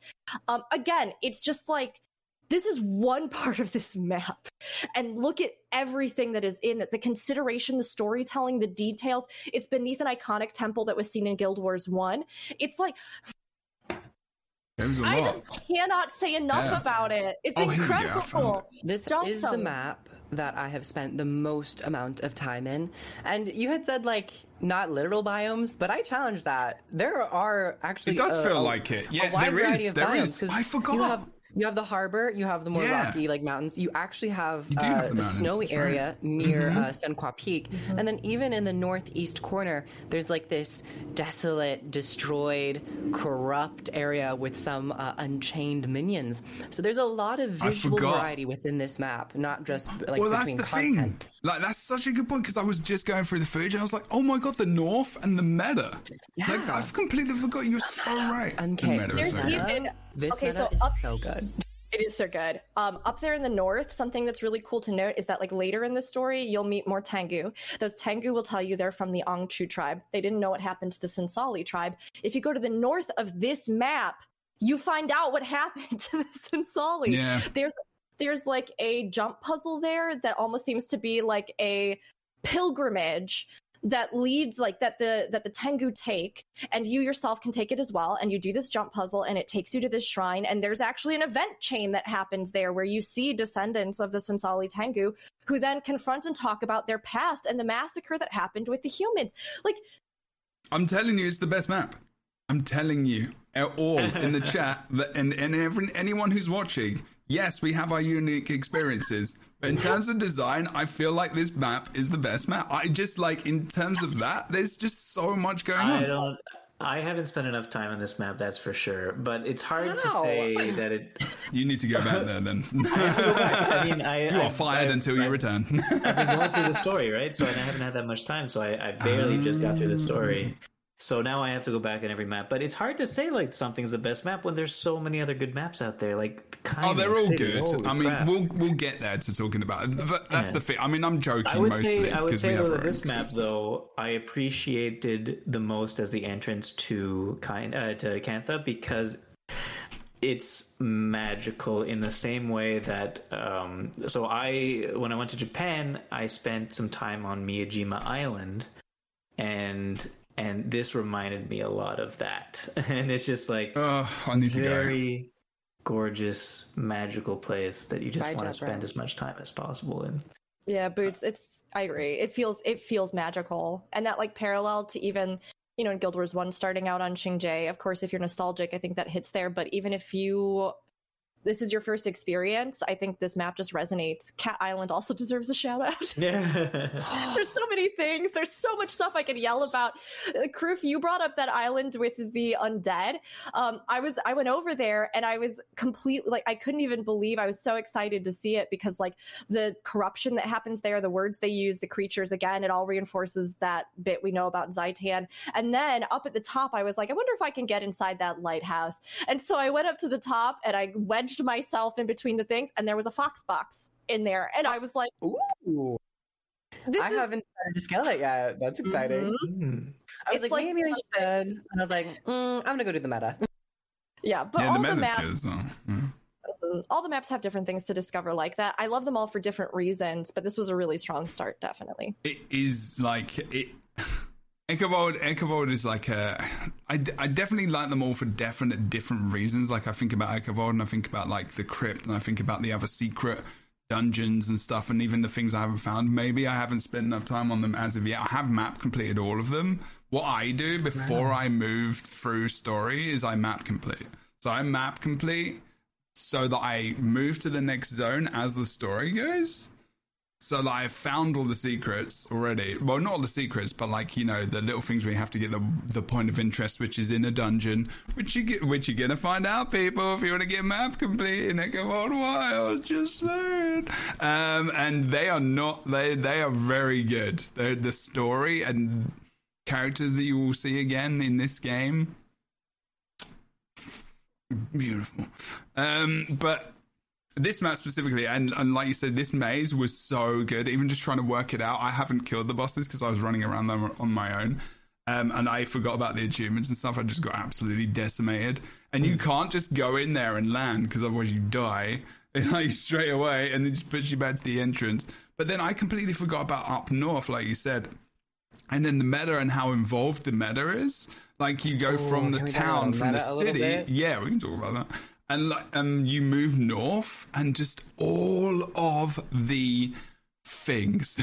Like there is just so much that you can do, that you do in this, and the characters who lead you around, and I'm going to say something about this expansion, and it may be controversial, but this is the engineer expansion. Okay, it just is. It just. Oh wait, I have a question about that actually. Okay, you know the spider cave?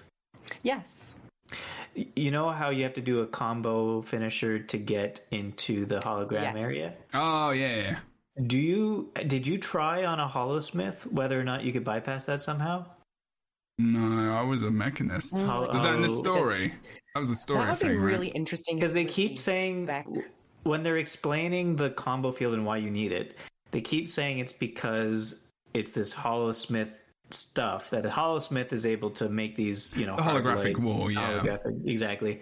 So I'm always wondering, because I haven't played through on an engineer yet. I want to see if a holosmith who knows that technology could bypass it on their own. Maybe they can walk just through a light beam or something. Yeah. Just use their holosmith. That would be very, not only just class specific, but elite spec specific. That would be another level. Really detailed. I feel like they should have, if that was a thing, they could have said to me as an engineer, like, if you change over to holosmith, you can. Well, they kept saying holosmith. I wish I'd tried to do that actually. Okay, let's get onto the meta. Where I'm not sure I started it on this specific case. I think I saw the meta was up, and then I was like, oh, I want to go there. Oh yeah, that's the boss killing me in the maze as I'm trying to 1v1 a champ in a completely new experience that I haven't had before. Here we go. Here's part of the meta anyway. This is an inconsequential mention, and it's actually it's the most crucial mention, and I do think it's important. It went from didn't matter to I know, right? So he's the most important. Look, this is the most important consideration in this entire meta, and I want to be really clear about that. The NPC that Boots you got mistaken for earlier, Mr. Bots, is actually one of my favorite characters on this entire map, and that's all. It's very important, but also completely unimportant in general. But he makes me laugh a lot, and I really love him. He's very I remember him now. In this expansion are so good. The Jade mechs have such a fun character to them. The one that you fight as a hero point during the story. Oh yeah. What in the training area? Just kidding. That was humor. Yeah, that was awesome. I don't know if that was humor. Yeah. It was like term, I was like, I think I said at the time, I was like, I've been waiting for Skynet to take over for a long time. Very Portal. What's her name in Portal? The GLaDOS. GLaDOS, very GLaDOS. For this particular meta, I love this meta as the first meta event because it's not as much of a pushover that you would maybe. People fail this in the still. earlier game, but I did it my first time. The second time I actually failed it because this meta is a great starter step for people being introduced into metas. And as you see in the trajectory of the other meta events going forward, this one is a great place to start to get your footing in large group content and also how to engage with multiple mechanics and ads at the same time. So this is a great area to start if you happen to be having difficulty in later maps, or if you just want to come and play this really, really fun meta event. The characterization with the boss, who's a scrapper, is awesome. Yes! I just want to point out the use of player skills that we fight. Yes! Fighting scrappers, fighting revenants, fighting these abilities that we would maybe only see in PvP instances and PvP encounters. It's such a nice direction. And it's the so much spin fun. as well. Yeah, the second ability on Hammer and as a scrapper reflects projectiles. And I was projectile, and I was like, why did I do that? I play this class. I know that I can't remember what it's called, Thingy Well. what's it called? I can't remember. It's like a Billy on Hammer on Scrapper. Mini World. Electro World. I like that name. But like, you know, Electro you World. can do a lot of damage as you spin, but you become basically like this ball which just reflects projectiles back. And yeah, you're right. Like there's a thunderclap in there as well, big thunderclap. And you've got the gyros that are bigger. And you have to kill the bulwark gyro. They're literally the gyros that the Scrapper uses. It is... Crew, thank you for reminding me about that. It was such a good time. Now I want to fight a Chronomancer, and I want to fight a Reaper, and I want to fight... Well, you fight a Mirage. You fight don't want to fight a Mirage. No, well, you already Virtuoso. fight the Mirage in the event. Okay. Yeah, the other event that happens. yeah. I But think you know they're when you have to Virtuoso. get... No, it's a Mirage. You know the one event we did? There was me, you, and Rook, and we were in that event. Yes, That's a they do Mirage. use some Mirage abilities, and that's another like little. Yeah, sorry, that's another side one. It's just, my like, god, it's so good. It's just the actual mob design in this expansion, the different abilities as you go and encounter different tiers of enemies. It keeps it so exciting. I still have not had a dull moment playing in these maps because I'm just like, I'm fighting this Revenant, and then I fight the veteran version, and I'm like, oh my god, now there's ads, and then I fight the champion version, I'm like, oh my god, there's like mist orbs flying everywhere. You have to like learn and adapt and be on your toes. It's a great open world experience. I just keep forgetting about every single... This is the thing about this map. There is so much to it. Like, and that meta I completely forgot was even in here. And the event that leads up to it. And also just the mini mechanics that come up as well. Like, there's the kind of force field... I don't know what to call them. Revolving things.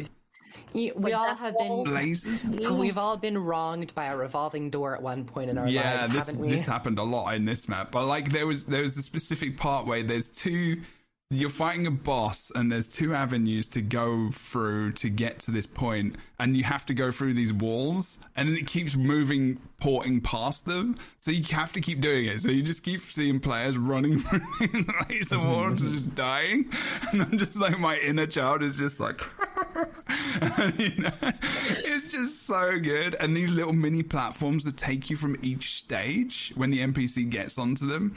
And then there's other players as well, and you're all sitting on these little platforms, and you're just flying around the map together to different areas of the map. And I'm just like, man, that's so good. That's not like any other meta in the game. Like, it's very unique.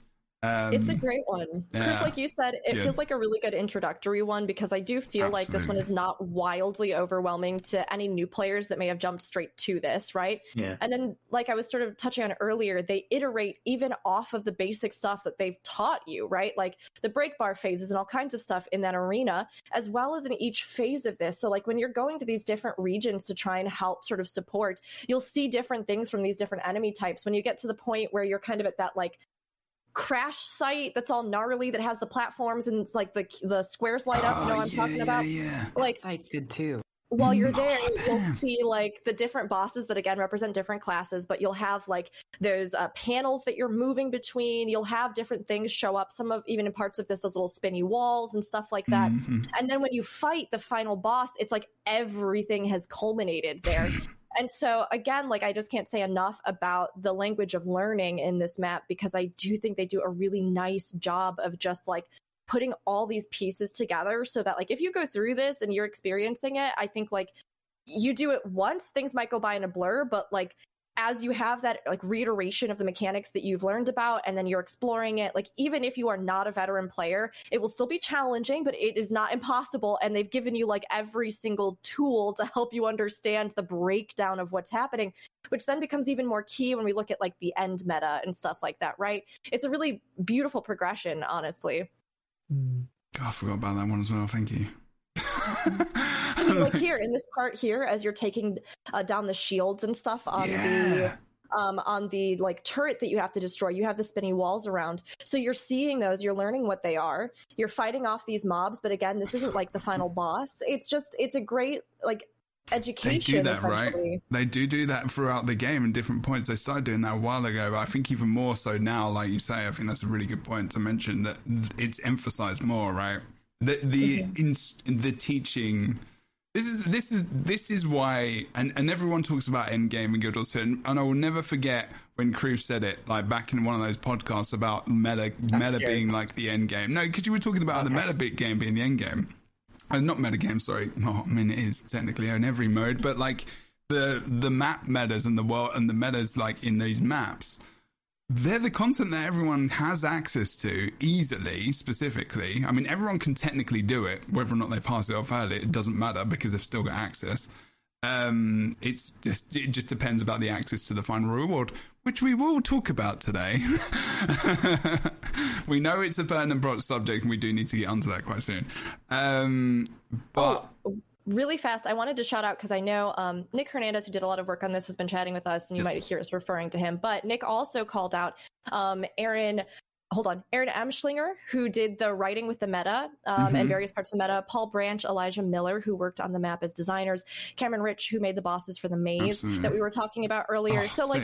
Again, there are so many people that went into making these, and as you know, even people here have talked about, like, it's incredible to me. But one of the things that I've seen that's been so amazing is like on this map, and even today, this morning before this stream, we were running, and there were ANET employees on the map running a meta with us. Like, it's incredible. You may come into contact with people who made this game more than you think, and again, that is not ever an excuse to berate them, to contact them, to harass them, nothing like that. But it's something that is like incredibly wonderful to see, because you can tell that knowing your developers, knowing who has a hand in this, seeing them playing the game they have a hand in, it's so special. Like, it's such an incredible thing, because they really are out there themselves as well, experiencing this with all of us and enacting that feedback, which again, we will be talking about a lot with one of the final topics here on the podcast today. Yes, indeed.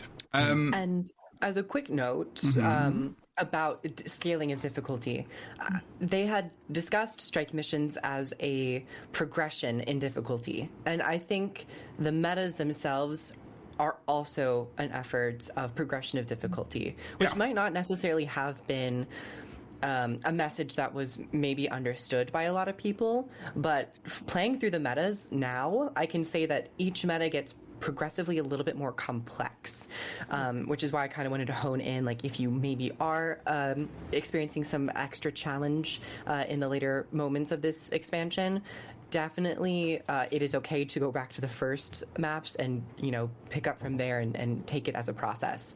That is totally fine. But great job on the maps, honestly, and the metas in particular. Yeah, absolutely. I do have to go back to a point that I unfortunately missed, and I'm very, very sorry that I didn't pick up on this. It's probably one of the most important parts of Tengu. Well, I mean, it's almost, it's close to, but this is more of a look outfit thing, which is very, very important. When they introduced fishing, they gave you also the opportunity at different heart vendors. Thank you. Yes, I'm glad Boots is excited about this. To wear a fishing outfit. You can buy the hat and you can buy a chest piece for very limited money. So money. these are individual. I haven't bought them yet. Yes. I've only seen people wear them. Yes, it's not an outfit. It's individual armor pieces. It's individual armor pieces. It's not. It's in its skin pieces as well. So like you buy them as skins. And yeah, you can buy a hat. I can live my life as a fisherman now. There are different fishing poles that you can different acquire. Fishing poles. Yeah, I've only got one so far. There's also the super cute dragon scarf, which is my personal favorite. Yes, I love it. It doesn't look great in a Surus, but I haven't tried it on other classes yet because it's small. I mean, let's be real. You picked an Asura. What were you expecting? Oh, sorry. Fire. I can't hear you. Well, I believe you're cutting out, Kroof. I believe you're cutting out. Sorry. Damn, what's that? Fired on the Asuras. You're fired? What? I've learned to appreciate Asura more. Not me being fired for the 15th time. I mean, I may mean it this time. I'll let you can come back next week. Yes. Thank you. Awesome, Nick. Thank you very much. This is incredibly important, and it does need to be said. Nick has canonized mine and Kroof's ship name, which is Roof. I say Roof. I said Roof by accident just now. Yeah, it's still a thing. Yeah. And we could say, like, you know, I don't know, like, I'm going to just put out there our tagline, maybe like raise the roof or something. I don't know. Raise the roof. Funnily enough, when I was first starting my streaming endeavors back in 2014, in the old Heart of the Mists, there was this roof that I happened to always log into and just be on, and then Stream coined it the Kroof Roof. And then the Kroof Roof has since been destroyed. destroyed. So. Oh no! We don't, it doesn't exist. This is the So next in a different evolution mist. of the roof. Yes, look, now? the roof can never be destroyed if it's in our hearts. The roof is on fire. I'd prefer that song reference actually. We don't need no water, let the motherfucker burn. Reading the dialogue in a dramatic Shakespearean recitement. Yes, it was very good. It was very good. All right, I like this. Yeah, we'll accept it. I'll accept that as canon. I like that. Good ship name. We need canon for the Lightbringers, to be fair. Yeah. It's important. Speaking of cannons, you're fighting the Aether Blade. Yes. Yeah, the Aether Blades. But that fishing outfit is awesome. Awesome touch. There is some good touches throughout the story. You're able to also get access to armor pieces, whether or not you like it and it's your fashion desiredness. That is another thing altogether. But you get access to different skins in the game. Another thing that's been really good is which I don't think they've ever done before, is they've had sales for all the things in Guild Wars 2, like throughout as well, which has been really, really awesome. Connor. Hello, Connor. And Connor Fallon's there as well. Yeah. Hello. I am a fan of Connor's tweets. Yeah, they're good. They're good. Oh my gosh.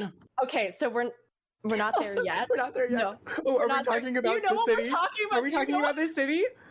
Are we talking about the city? Did you guys? Yeah, where there's a little. And I love what they did. I don't have footage of it. I'm sorry. Oh, feel bad. I think I had mentioned something. The exact thing that happens when you get to that location. I absolutely love it. Oh, it's very good. We'll get there eventually. But I went there on a whim and I did cackle. I did cackle very hard. It really got me. It was good. I loved it. Well, without Jebro here, we've really got. Oh yeah, we can talk about the second map or the third map, and we can talk about story spoilers now. Because Dan, me, I'm just kidding.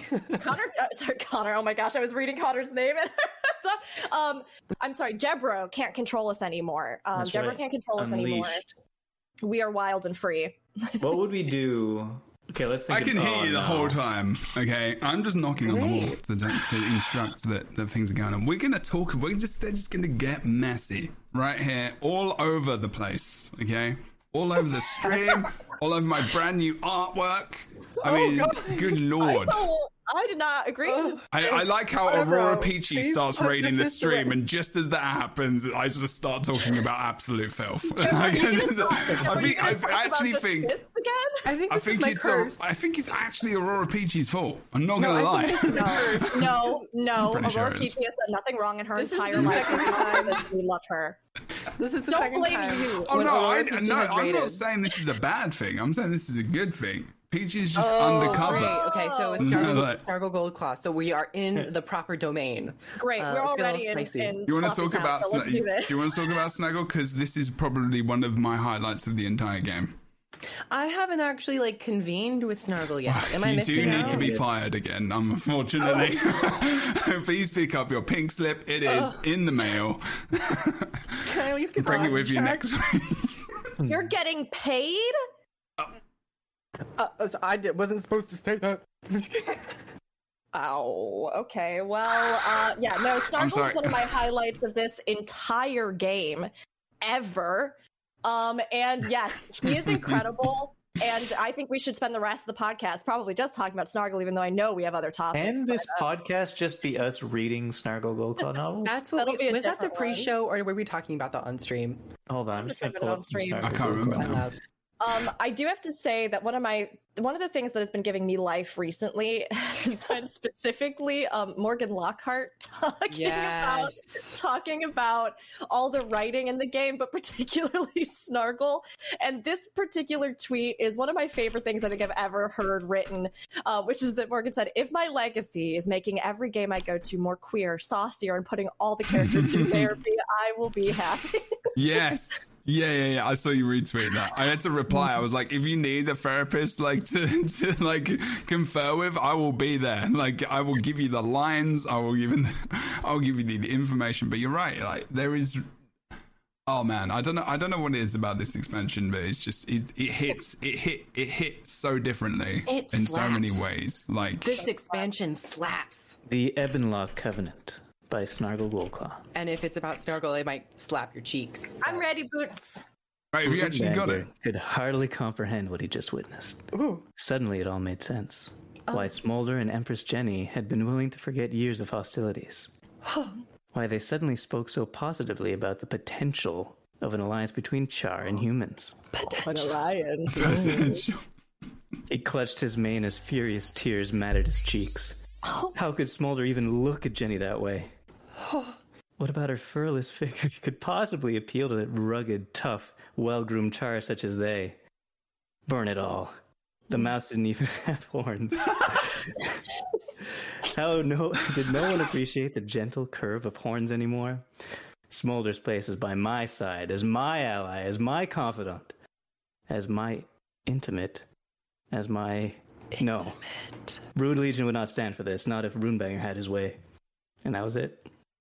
Runebanger? Is that his name? That's his name, Runebanger. He's called Runebanger?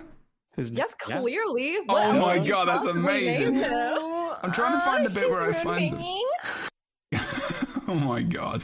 Wow, that was everything I needed and more in my life today. Oh, I found the bit. Oh, do you want to hear it? Do you want to hear the word? Do you want to hear it on stream? Sure, go for it. Runebanger? I found the bit of footage where I'm like... Boots, you can't. I finally got to the point where I wasn't laughing about that non-stop. I've got to say I that also today... realize that there are new viewers to this stream that don't realize that was a callback. It was an inside joke. Yes, if you'd like to hear the full discussion on how much Jeb loves fists, go back in the VOD. Go back. Everyone that has just come into the stream, as well as everyone who's listening, watching for the first time ever, there has been previously 40 episodes of the Lightbringers podcast. This is episode 41. If you have come here, we don't swear blatantly and everything else. There is many double entendres. There is maybe, or however you say that in a different way. Yeah. That's how we say it in England. There is many. There's much naughtiness discovered on this stream, basically. So I know you love it when I say that way. I know. I say double.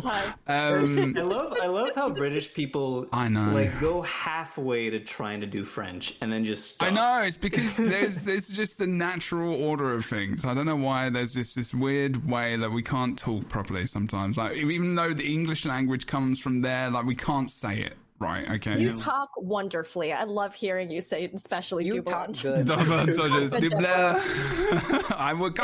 it properly. It's because of one of my comedy songs, with comedy shows, and they never say it properly, so I just got it from there. I learnt my very early age language from a very, very bad TV show, which was bad. Well, that's not bad. I learned most of my science at a young age from Magic School Bus. So that's good, isn't it? That's pretty decent, though. That's pretty good, Boots. It's pretty nice. But yeah, welcome everyone that just came over. Also, like 20 people just left as I started to say double entendre, so I guess that's just a thing. And yeah, we have a very awesome podcast with 3 amazing guests. They are here probably the most consistently. Aurora Peachy's actually been on the first show, and then 1 or 2 others as well since. So we've had some different people on here. Yeah, I want to get back again. Yeah. Whenever Jebro kicks me off, someone else gets to I never kick you off. You just can't. I like Teletubbies. Anyway, okay, there's Kippo, and we have indeed Snargle, and they're talking about the books and things. Now, this is the fanciest Char I've ever seen. He is a beautiful icon. He is a legendary icon and creator and artiste.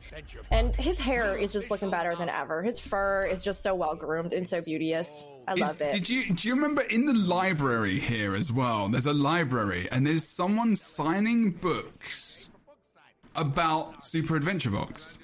Have you found that yet? That's his assistant who usurped him. Yeah. There is a whole story. I completely forgot about all of this. But like the fact that they're there signing books, like I was like, what? they've actually linked this back into the like everything, and I was just like, what? Like that actually? I was.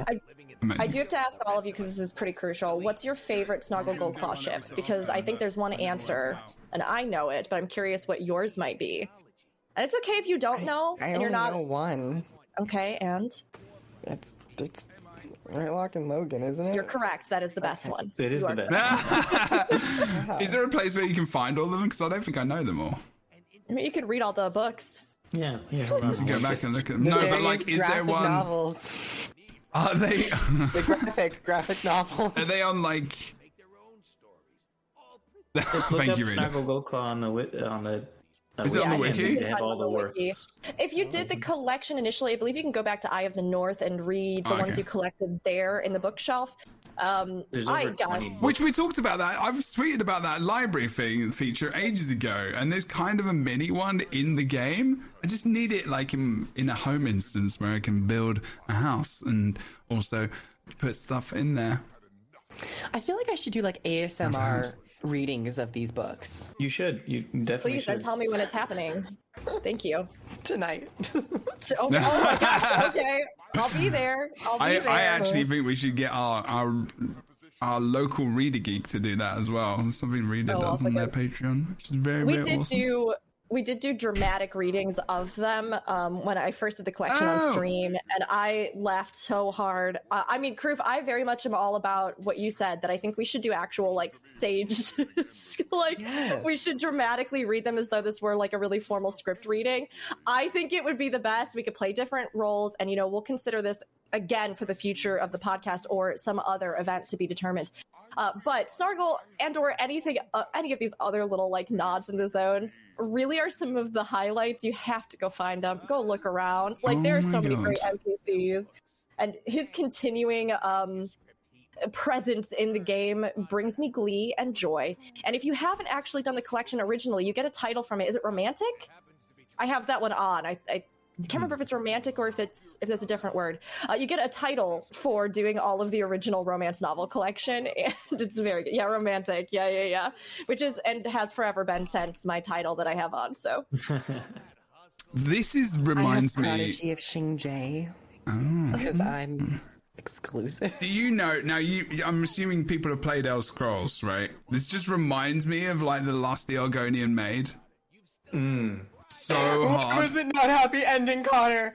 Why was it not happy ending?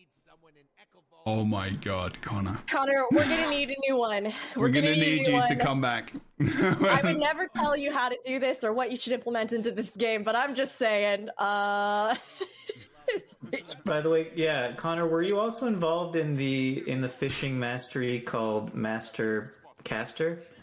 I really don't think it's that close. I'm sorry. It's not close. I'm just. My point is that they made the fishing mastery Master Caster to tell the audience that they understand that you could make puns with the word master in fishing, but then did not go any further than that. Yes. I just think just flew over my head. I mean, it like is pretty. What, you don't get the Master Caster thing? I mean, think about the different things you can use with your fishing rod. Yeah. I got that. The line. That's not where my line first went, and I'm surprised because that's usually where I live. Kroof, I'm a little concerned. Have you been feeling okay recently? No. You okay? Oh, I think I have to take a multivitamin. Oh no! Well, yes, that's like Multivitamin? what happens. That's true. I've got a vitamin D. I've got vitamin D. Wow. All right, Deborah, take your vitamins. Get that vitamin D up in there.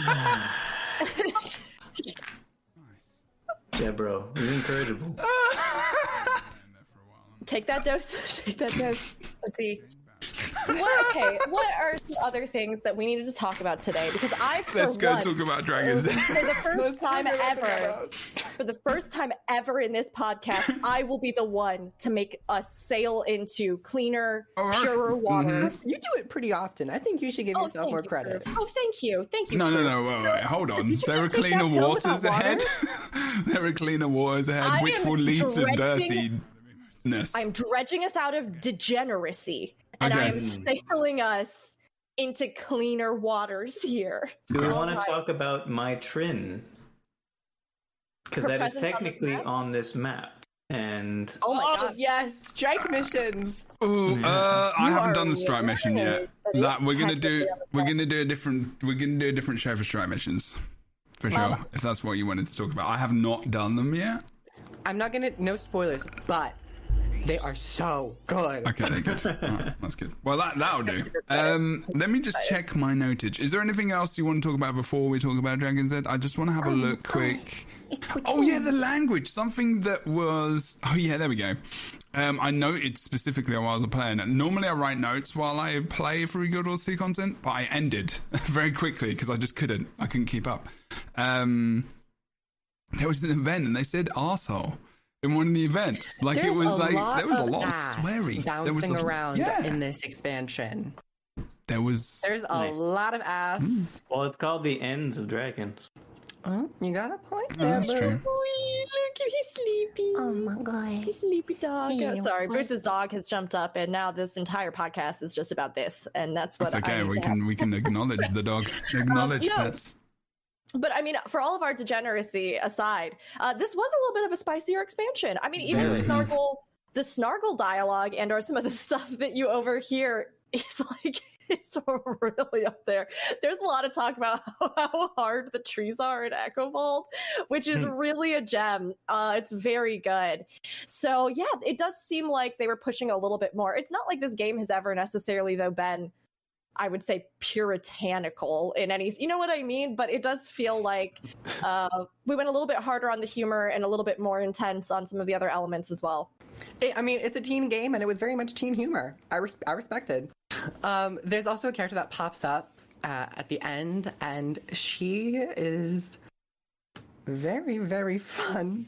No spoilers, but it's also Yeah. spicy. Yeah, there is. Yeah. Oh yeah. And I was like, you can't Girl say. Boss, Yeah. I was like, I'm not gonna say who it is, but like, Girl Boss, Gatekeep, and Gaslight. You better work. There was a lot. I mean, I definitely feel like they've started to realize their audience a little bit more as we've gone on through the years, as being a lot more adult. And I think because MMORPGs, I mean, I think a lot of the people who get into MMORPGs now are, I was going to say just adults, but it's actually adults and their kids.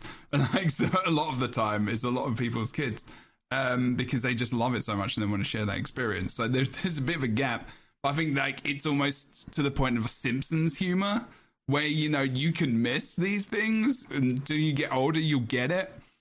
And that's why I appreciate their humor, because it's that kind of level, and a bit like, I guess, kind of, kind of Simpsons-esque. Is there any, no Simpsons, no spoilers, please.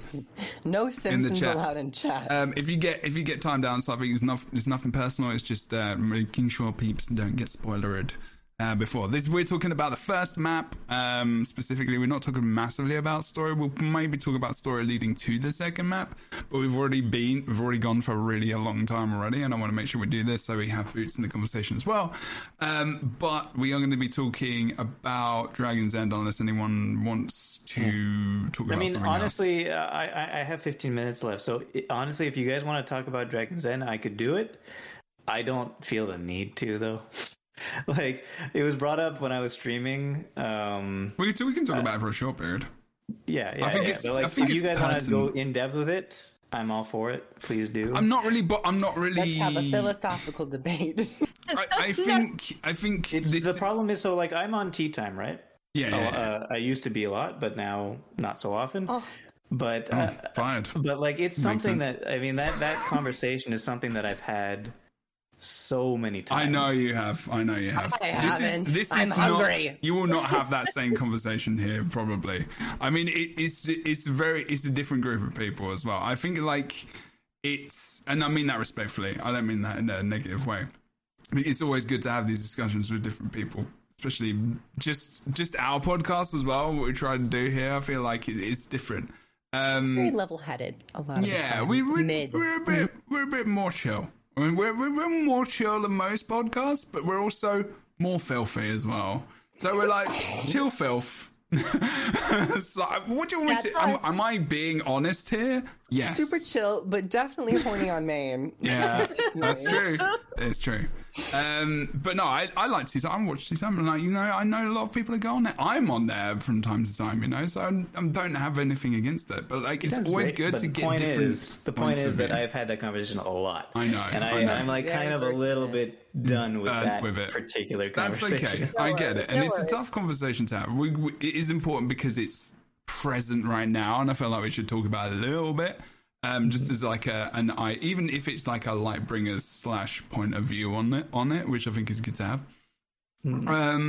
So if you don't know and you're listening to the Lightbringers and you like don't want to be spoilered for a later map, for a later experience, and you're watching the stream as well, please exit because we will be talking about something which is happening later in the game, how you get access to potentially the turtle mount. As well as just some of the experiences later in the game, and maybe some negative experiences that people have had. So, you know, there is a little bit of that. I have done the event a few times with the lovely and amazing Feus as my commander, which has been just they are just amazing. And I didn't even know it was them the first time, to be honest. The event is wonderful. The main contention for a lot of people is the fact that they couldn't get a mount. I feel like that's basically the gist of everything. When, as gamers, especially, and this I'll hark back onto my comment from this is 2022, and people are a little bit more, maybe impatient. They want the things, they want the shiny. That plays a little bit into it as well as access, which is my main gripe with this. And I said this very early on, especially because the event isn't easy right now, and because the mount is a fun, fluffy thing. I think, you know, it's a fun. It's touted as one of the main things for the expansion, but it's really behind a wall that is not accessible. But they're changing it, which is fantastic. So that's already good. I also think that for the launch of a brand new expansion and then a brand new experience, which many people aren't even part of yet, that people got so irate about this, and the anger and frustration and the disrespect towards streamers, towards people in the map, the way people talk to each other, devs, ANET, forums, Reddit, because we all go to Reddit because that's so helpful, and like was just to a level where I was just like, wow, that we're there. Some people are really there, and but the problem is they've been there for a long time, and it was just. I think there was some different attitudes from, you know, content creators as well. There was some clashing there between different creators, which I think is fine. You know, I think that just happens. People have their different opinions on things, and that's okay. I'm going to say that part of me, I will always champion the person who can't get access to a thing. That's my where I come from for players, for people. That's what I'm thinking about, and also a little bit for myself. I don't really care about I care about getting the turtle, and I want to get it. I also like to experience challenge, and I like to experience working for something. That is my personal, unique outlook on things. But it's not that easy for everyone to do that. Some people don't have the accessibility to have that time to be able to do the thing. They don't have the 2 hours to do an event, or the minimum of 2 hours to do an event. They don't have they literally can't, you know, they may have one hand, for example. They may have loads of stuff going on. Like, I'm one of my good friends, you know, he plays with someone in our stream literally plays with a foot pedal or play with one hand. Like, there's different things into this fight and this experience where I'm like, people just want to get on the damn mount and ride around with it with someone else. It's a 2-player mount. Just give them the flipping mount, like, you know, for a way. Also, there is another side where I'm like, I want to earn this outright, but you will be able to have that option in the future. What I want to know from all of you is just general feelings, because I'm rambling, because I'm very good at that. Is that, you know, how do you feel about this? Like, how do you feel about the event for start, like, what do you think about the actual encounter? Because I think that's an important thing to talk about, because I really flipping like it.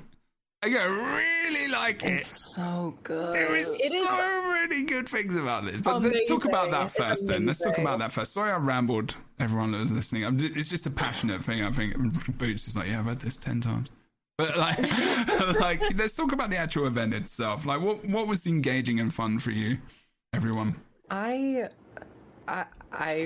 echo many things that you've said, Jebro. I'm sorry for my rambling.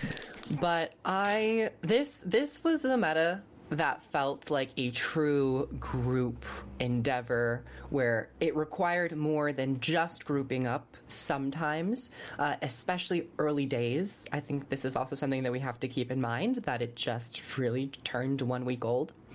So at the time, especially day 3, day 4, when more people were getting to that point, it really compelled people to at least talk more actively in chat and to say, hey, I can provide this boon, I can provide this boon, I can give you some heals.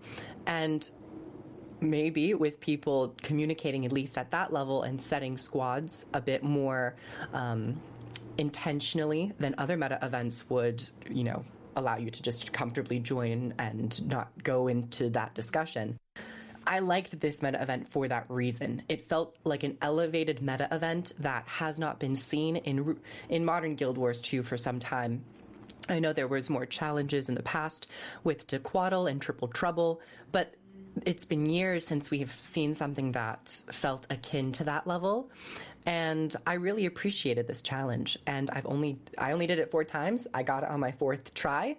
Nice. And I've had a really fun experience, I think, because I wasn't farming this. And I wasn't like bashing my body against this, which maybe could have been a reason why people had a less than a pleasant experience with this. So I took it that approach, and with that approach, I've had a really amazing time. I tell everyone, so this was a lesson that I majorly learned when I was doing competitive Overwatch. You heard me. And I had so much fun trying to work for certain things or brackets or things like that. But I also found myself getting the most like truly twisted up and like just salty about stuff in a way that like I had never really experienced in video games before, because they had always been about joy for me, like even when things were really hard, or like I was really getting, like there were a few games I can think of where I rage quit because like maybe a boss was just too much or something. But it really wasn't until I started playing competitive in that particular game that I started to notice these cycles that affect us as gamers. And a lot of times this happens especially in MMOs, where we have, again, time reward cycles that continue to go. So we have to be careful ourselves to realize when we are done and like when we need to take a break. And this is something that people like don't talk about a lot in regards to these games, right? And when it comes to stuff like this, but I find that, I mean, like you said, Kroof, if you are just like bashing your head against the wall on something, if you are every single time you run it just compounding on this negative mindset of, oh, and this time we're probably going to fail again, and then you fail again, right? That narrative becomes so deeply ingrained in you that you go into everything already thinking 2 words into that. You go into everything thinking like, oh, and this time it's going to be terrible. And it's something that we have to keep our own eyes on, because I think it's easy to forget in these cycles why we play games in the first place. And to me, I just did this meta for the first time yesterday. I mean, I said earlier on Seitung that I couldn't remember the last time that in a game like a map had just struck me as like, I remember how incredible it was the first time I ever set my foot in a game and there was a whole world to explore.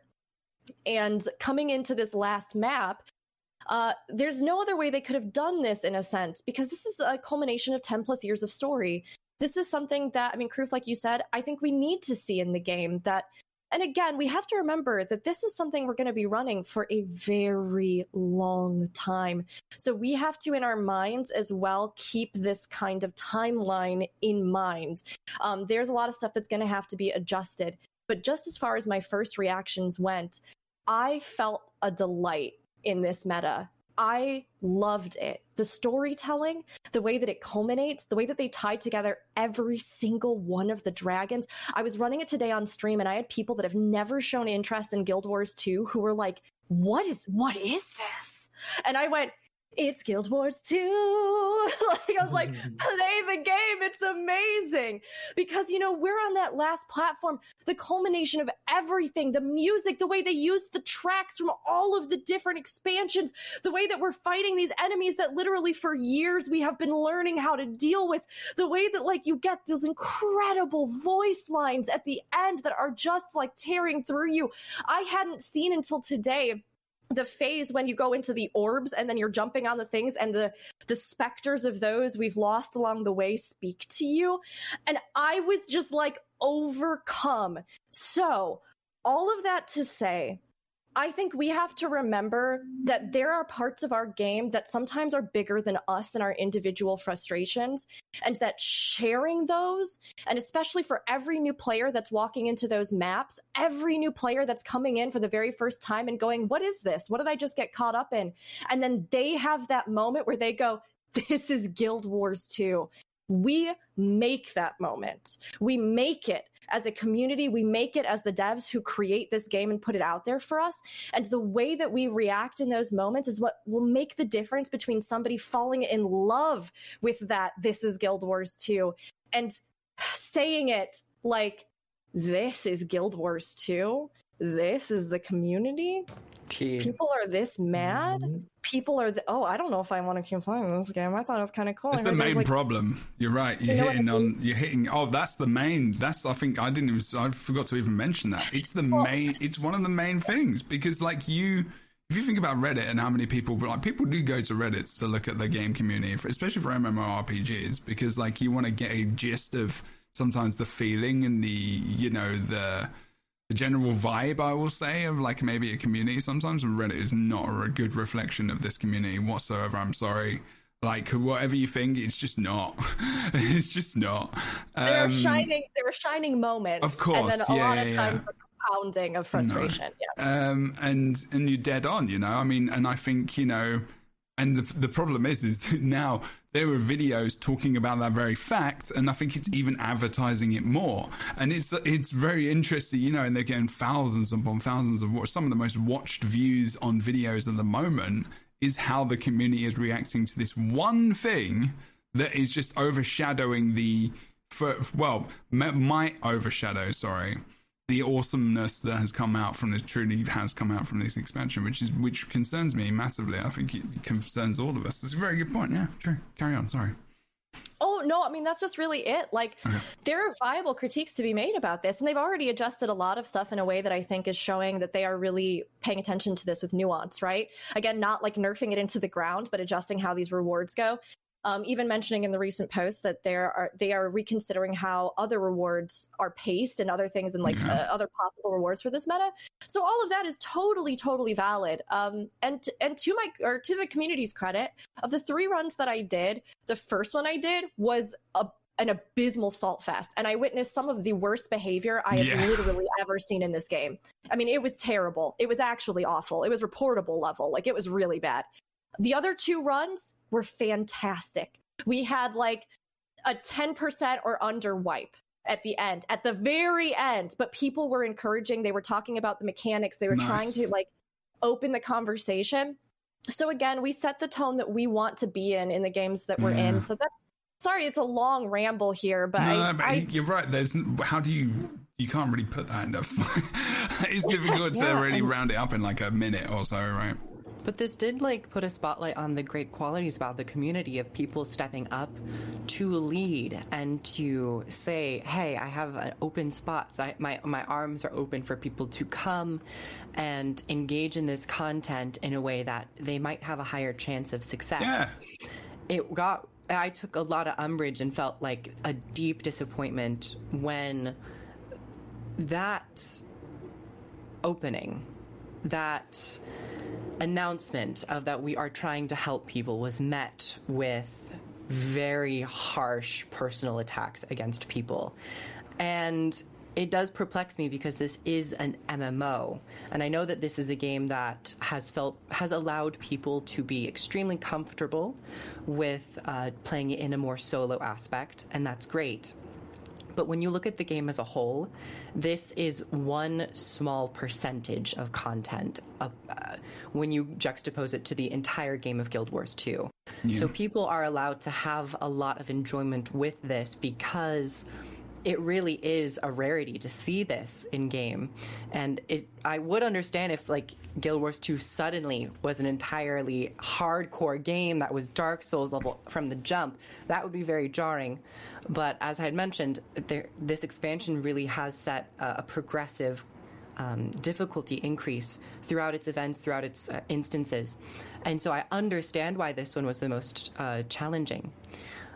And that's why I really respected it. But it seems like people maybe tunnel visioned to that point without looking at the other, without looking at the entire scope of the product. And yeah, it just became really unfortunate. And I had like a moment on stream where I got kind of emotional just being like, I cannot believe that, like, from the things that I've heard from people, it was really surprising.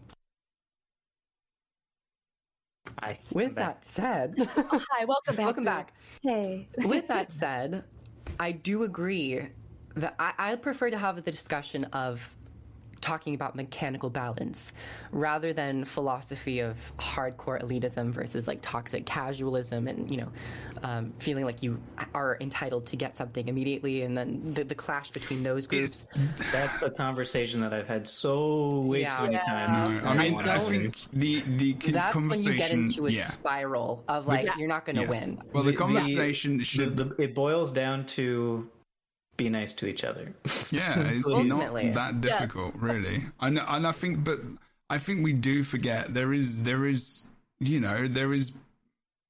a willingness to forget that people aren't able to do things like other people are able to do, and that's a fine conversation to have. I think, having that access, and it's partly to do with mechanics, but it's also people just not remembering. Like, I think one of the main things which really griped me was people don't have enough. They're not playing a supportive builder. They don't have stacks of this and stacks of that. And it's like, people don't know how to do this stuff yet. I think patience is something where I'm like, wow, people just don't have patience anymore. Like, do we need to learn this? Should that be something? It is an issue that, at this stage in the game, 10 years down the line, a lot of the player base doesn't know how to do that yet. Yeah, but we've been talking on this podcast about new players, this is the problem. Yeah. But so it's not a problem that they don't know how to do it. It's an issue that they get to the end game and no, I'm saying that exactly. That's what I'm saying. That right. The problem isn't they don't know how to do it. The problem is that they need to do it. Yeah.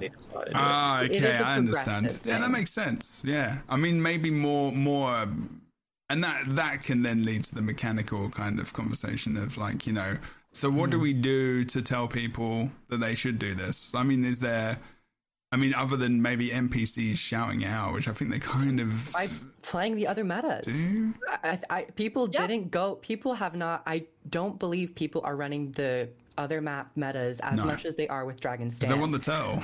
They want the turtle. That's what they want. Those metas encourage you to move, to dodge, to do break bars, to really pay attention to positioning. But people, as I said, I feel like people kind of just went straight to endgame when they maybe weren't expecting it. And then when they were met with that, they got caught up in the whole moment and just kept going and going and going and didn't realize, maybe this isn't the time to try it. I wonder what that decision was made to tie the turtle to. Can you imagine if that hadn't... I like the turtle. I mean, I don't mind the turtle. I don't mind it being there. It just feels like... Because if people are critiquing the reward system, the only one true, absolute best reward really is the final mount, the siege turtle. And I think it's smart that there is a silver lining. Even if you don't have the siege turtle, you can still interact with siege turtles and you get to partake in the gunner seat. So if it was a solo mount, that would feel maybe a bit more painful if there was a really fast, it was a permanent flying mount. This is something that you'll see more of and be able to engage more of as time goes on.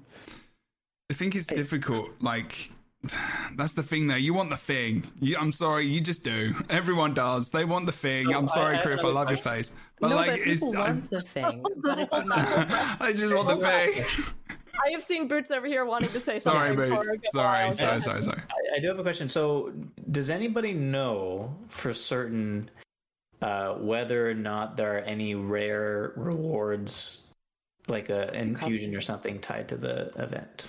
I don't think an infusion, but I've seen like some back. I know, like, but it's only been a couple of weeks, so it is possible that just nothing has dropped yet. But I'm guessing we're assuming that nothing's tied to it as of yet. So that might explain why they tied the turtle to it, because to say this is the big reward. But it's kind of short-sighted, because eventually people will have their turtles and then they won't want to repeat it because it's not for anything else. They're working. They've said they're working on that. I think. I know they are. Yeah. Which is good. It is good. It's difficult here because I can see the balancing act that went into this, right? Yeah. Given the actual zone itself and the thematic nature of it, the fact that the Jade Sea is traditionally where the Luxons were, this is where we encountered these kinds of turtles in Guild Wars 1 factions. This is where we've seen them used in this kind of way back in like Luxon society and how they kind of, I mean, gosh, it's actually one of my favorite parts of Guild Wars 1 when you go there and you see all the like houses and stuff that they've built on top of these huge turtles. Yeah. So like thematically, I understand why it's there and I understand why it's tied to this meta. And I think that maybe they felt like, you know, I mean, again, if something is slightly more difficult, anything that I think they would have put there that players really would have wanted would have led to this kind of conversation, if that makes sense. It is tough with the turtle in particular, because as we've talked about, it has been billed as like one of the big features of the expansion. And I think that, again, they've already said this and they're doing it. They're putting in an alternate way for you to get it, which is fantastic. They listened super quickly and they're implementing it. So again, I don't even think any of us need to like, this is not me saying to us, this is me saying to everyone, any of us like need to really worry about that element anymore, because I mean, again, it's something where it's going to be a null point when this goes through. It doesn't even matter. Yes. So it's like, to me, I think that it, you know, I do hope they increase rewards in the sense that, like, for that time investment, when you compare it to something like Drizzlewood, right, where it's broken up into those segments so that you can join for various parts. There's all the different achievements. There's the honor. There's all kinds of stuff that goes with it. So that if you join in and you're only on one part, you still feel like you get something. You still feel like, oh, hey, I made it. And if you stay for the whole thing, there's a ton of stuff you can work towards. You know what I mean? So I think that with them revisiting the rewards for this, seeing something a little bit more like that, where each of the phases gets their own kind of collection of rewards, you obviously have the buff, which makes a massive difference for the last boss. But again, that's something that a lot of players will not pick up on necessarily unless people are saying, do all the events to get the buff. But if you have it broken up into sections, and then even if they added some kind of, and there might be, because I haven't looked yet, but if they added some kind of like longer term collection, something like the Memories of Otter or something like that that could be tied to our final boss there, again, I think that allows people to engage with it if they want and not engage with it if they don't. I think no matter what, people will probably still have their feelings and feel those about, you know, what's going on. But you just, I think that goes back to what you said earlier, you know, about taking a break. Like, just like, I feel like people are still getting frustrated about this, and like, I want to say, like, I don't want to invalidate people's feelings, because that is something that could easily be done. But like, at the end of the day, go and do something else. Like, you have control over this, and sure, it may feel a little bit. I think there are processes in games which can feel like you need the thing and are sometimes predatory. I get that. But this is a place where you have control to, and I know that people may not have that control, and they may need to do that thing, and it's just something, it's like a focus, and that is where the frustration lies. So that frustration then spills out into other places, whether or not it's online, in your guild, in map chat, whatever, and they need to release that frustration. I would say, honestly, like, if you're going to get mad, but think about your actions and where you're putting your rage, because your rage is yours. I don't want it. I'm pretty sure no one here wants it, and I'm pretty sure no one in the map gives a fuck about it. So go and throw that in the bin. And like write a journal. Okay, I have resources to help you with your rage. I will give you those. I probably will make a command specifically for it. But I don't care about your rage. Like at the end of the day, like people don't want to hear it. It's toxic. And I don't care that you broke your arm. It just fills up negative space. Like we can be angry about things, but be critical and constructive with it. You know, turn that anger into something constructive. If you can do that, that's a really good, like critical, constructive, like criticism is very good skill to have. If you can learn that skill, if you go and learn it and like come back to the forums, devs, people in your community and do that and use that skill, like you're gonna grow as a fucking person. I'm telling you, like do it, but just try not to just be the change that you want to see in the world. That's all I'm gonna say. It's easy. Just don't be a dick as well. That's another one. Like I said, it all boils down to don't be a dick. It does. It right. Just be nice to each other. Just calm down. And I'm not talking about toxic niceness. Like there's all these phrases that people have for like people being overly nice and PMA. Like you know, you can have a permanent positive mental attitude and not be toxic with that. Like it's not like people don't know what that is. They just don't like people being positive because they're not. Like it's just bollocks. When the question about it was asked about everything, like when I was streaming when I was doing the last bit of the story on Tuesday, people were asking about the whole situation, and I guess I think I was being too flippant about it, but I essentially just said, I think everybody's got to just chill out. Yeah. Because maybe I have too much faith in ArenaNet, but when there's something this big, that's not a bad thing to have. When there's something this big and has too much that like touches too many players, I have faith that Arena is going to address it and fix it. Especially now that they've communicated that they want to do that kind of stuff. And they have. You were right. So you were fucking right. At the end of the week, they were even doing changes. So it's not like it was just dropped and left. It just amazes me how some people can. I'm like you know, Rook, when you started talking about the competitive side, I've been like that for years. You know, I definitely still get that. I play Halo competitive now, and I still get that. Rage. And I, you know, in PvP and Guild Wars 2, watch my stream. Like I will get salty during the game. I'm not going to tell people though. I tell people we're on the stream, but like they're not in the game. And I'm just like, what? And I've changed that behavior over time because I've learned that, you know, what's the point? I think it's one thing where we all have to look. Jeb, I liked what you said about like the idea of rage. That's your rage. That is yours to have and to own. And like, of course, there is a lot to be said about communicating and, you know, never bottling things up in a way. And like you said, journaling or venting it in different ways. But I just like, to me, I honestly think more than anything, it takes just a bit of a change of mindset. It's funny to me because I run metas. So this might just be me. I don't run metas, and when I start running them, half the time I don't even know what I'm going to get from them. I'm going to be real with everybody. I literally ran Drizzlewood.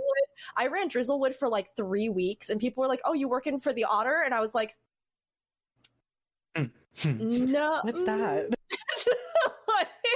And then I found out about the Otter collection, and I was like, "Oh wow, yeah, it probably would have been way more efficient if I had." I don't know what you're talking about. I actually don't even know what you're talking about. So yeah, and I've run it many times. I just like the event. Yeah.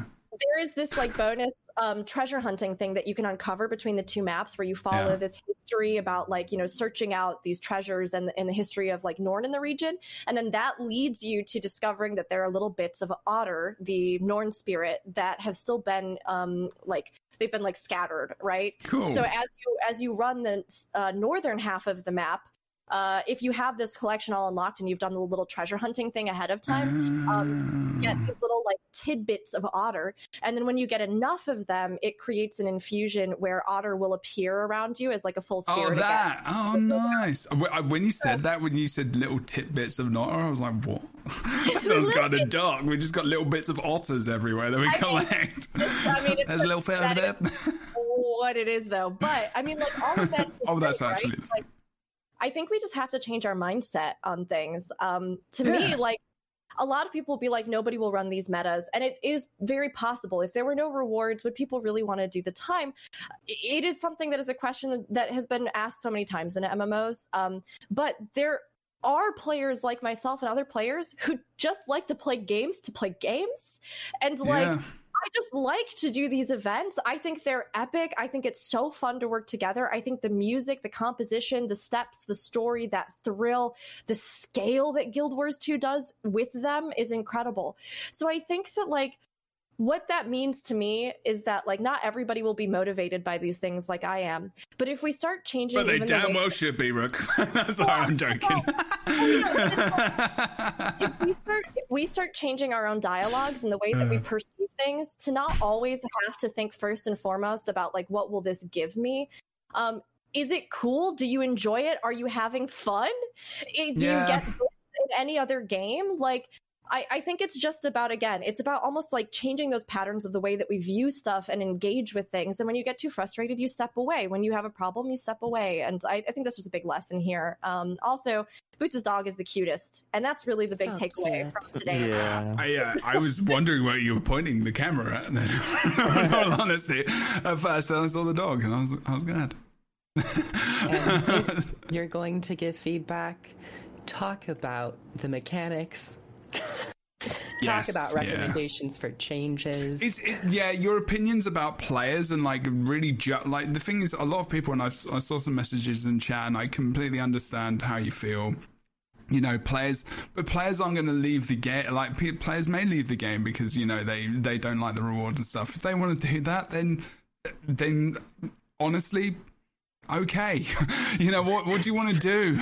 Like if they just are gonna play the game just for the rewards, I'm not sure that Guild Wars 2 maybe is gonna be the game for them, because I don't feel like from what we've talked about today, and again we all do enjoy games in different ways, like Rook was saying, like we've all said, and yeah, sure, people do it for the rewards, they want the mount and stuff, they're going to be able to get the mount in a different way. I think the continuance of it is something where sure, just go with the frustration, that's okay, but you don't just you know, maybe work it out somewhere else or with your friends or something. But I think, unless we've got anything more pertinent to talk about that, I want to kind of end on I want to switch it around a little bit.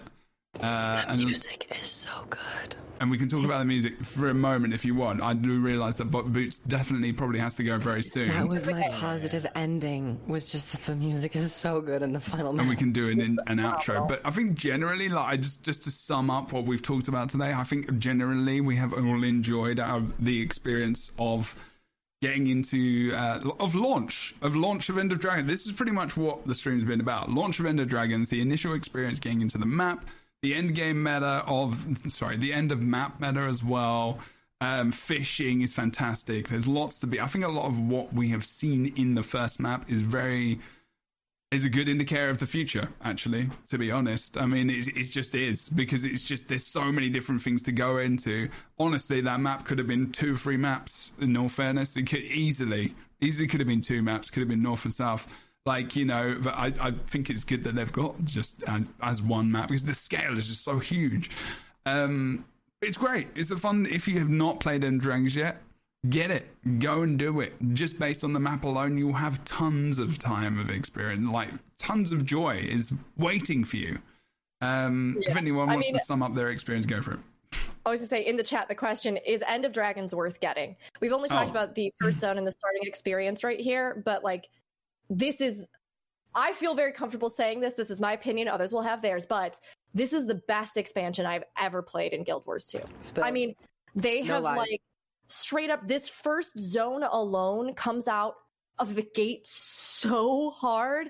I was blown away and ecstatic for this team. There are a lot of discussions to be had about many different things, but we have seen so many patches even day one. We've seen so many tweaks. There are so many moving parts. There's so much happening in this expansion, and it is phenomenal.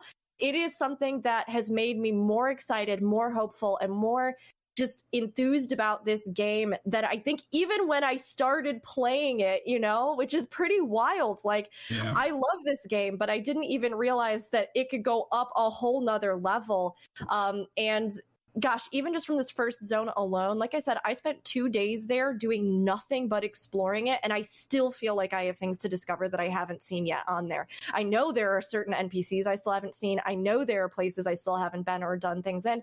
And if that isn't a testament to the experience of this, let alone all the other content that I think really stands up to par with it, then I don't know what is. End of Dragons is, I really think, the future of Guild Wars 2.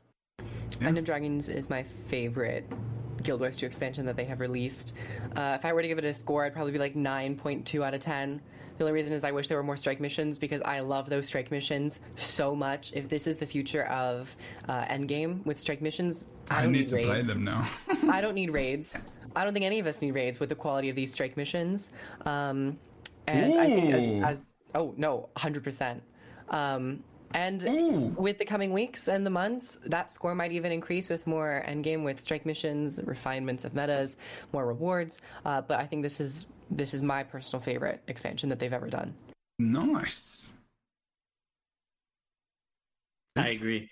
Okay. I mean, yeah, I've so far only been able to do the story and experience some of the maps. But yeah, the story is the best of Guild Wars 2 so far.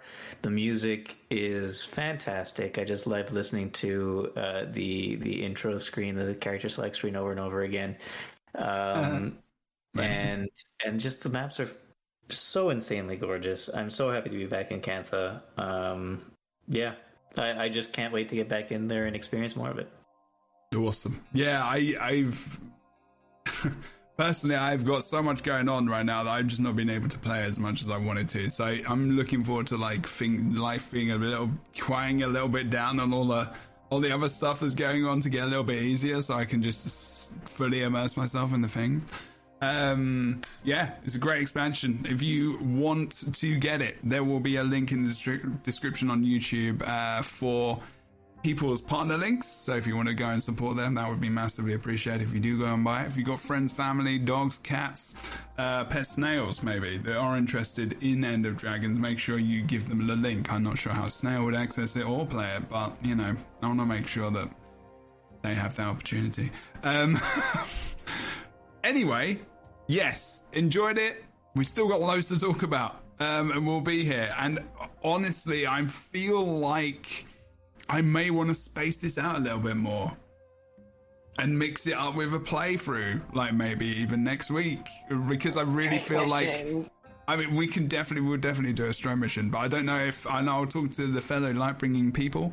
I think genuinely having some running around the maps and playing them might be quite good as well. We do enjoy talking.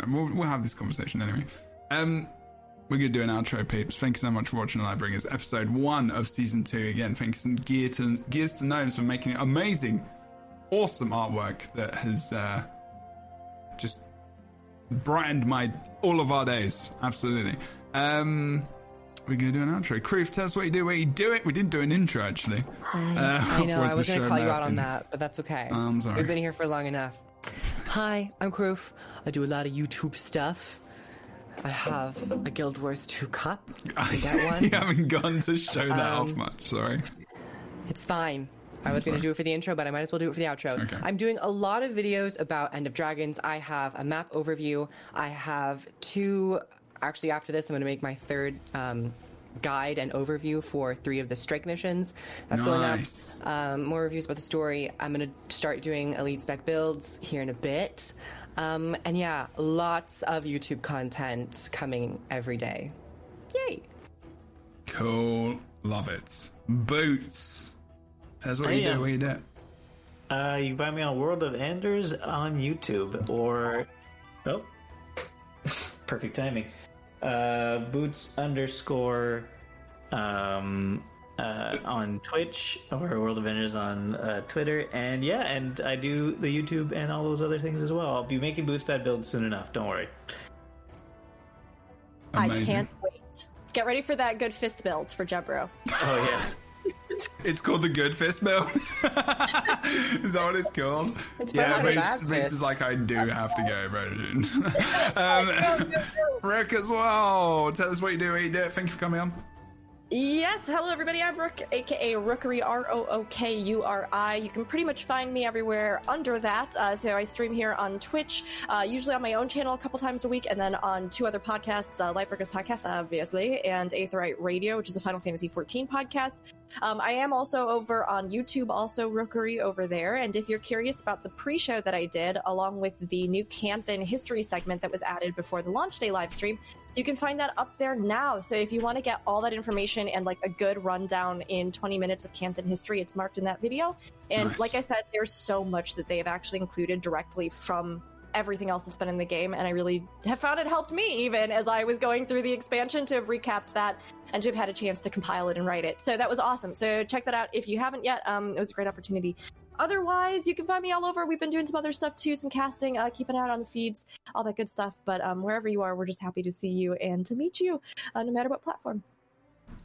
Amazing. Okay, everyone. Thanks so much for watching. I am Jebro, twitch.tv/Jebro Unity. Every week at the moment, Lightbringers is going to be on. So we'll be here next week. We may have another guest. We don't know yet. We'll see who comes along. We'll see who can return and who's fired. So thank you very much for watching the first episode of season 2 of new artwork, all things. A new expansion for us all to enjoy. And please, again, a final message. If you do have something bad to say about people or the game or anything else, maybe do it somewhere else. Or think about your actions before you treat people inappropriately or badly or anything. Otherwise, I'll come find you and I'll throw my pet snail at you. Jeffrey. Twitch.tv to go out on, but I mean, all right, Jebro. Yeah, no. I will find you nice and I will snail you. I don't know what that means. Please go and follow my friends here who will stream during the week at various points in time, as well as producing awesome content on YouTube. And yeah, if you do want to support me, subscriptions, following, all the things massively helps as I'm going through my own internship as a mental health counselor as well, peeps. I will see you soon on another stream. Otherwise, waving can commence. Goodbye. Goodbye, everybody. I need to play out with the best tunes. Bye! Again. Awesome artwork, doing your thing now.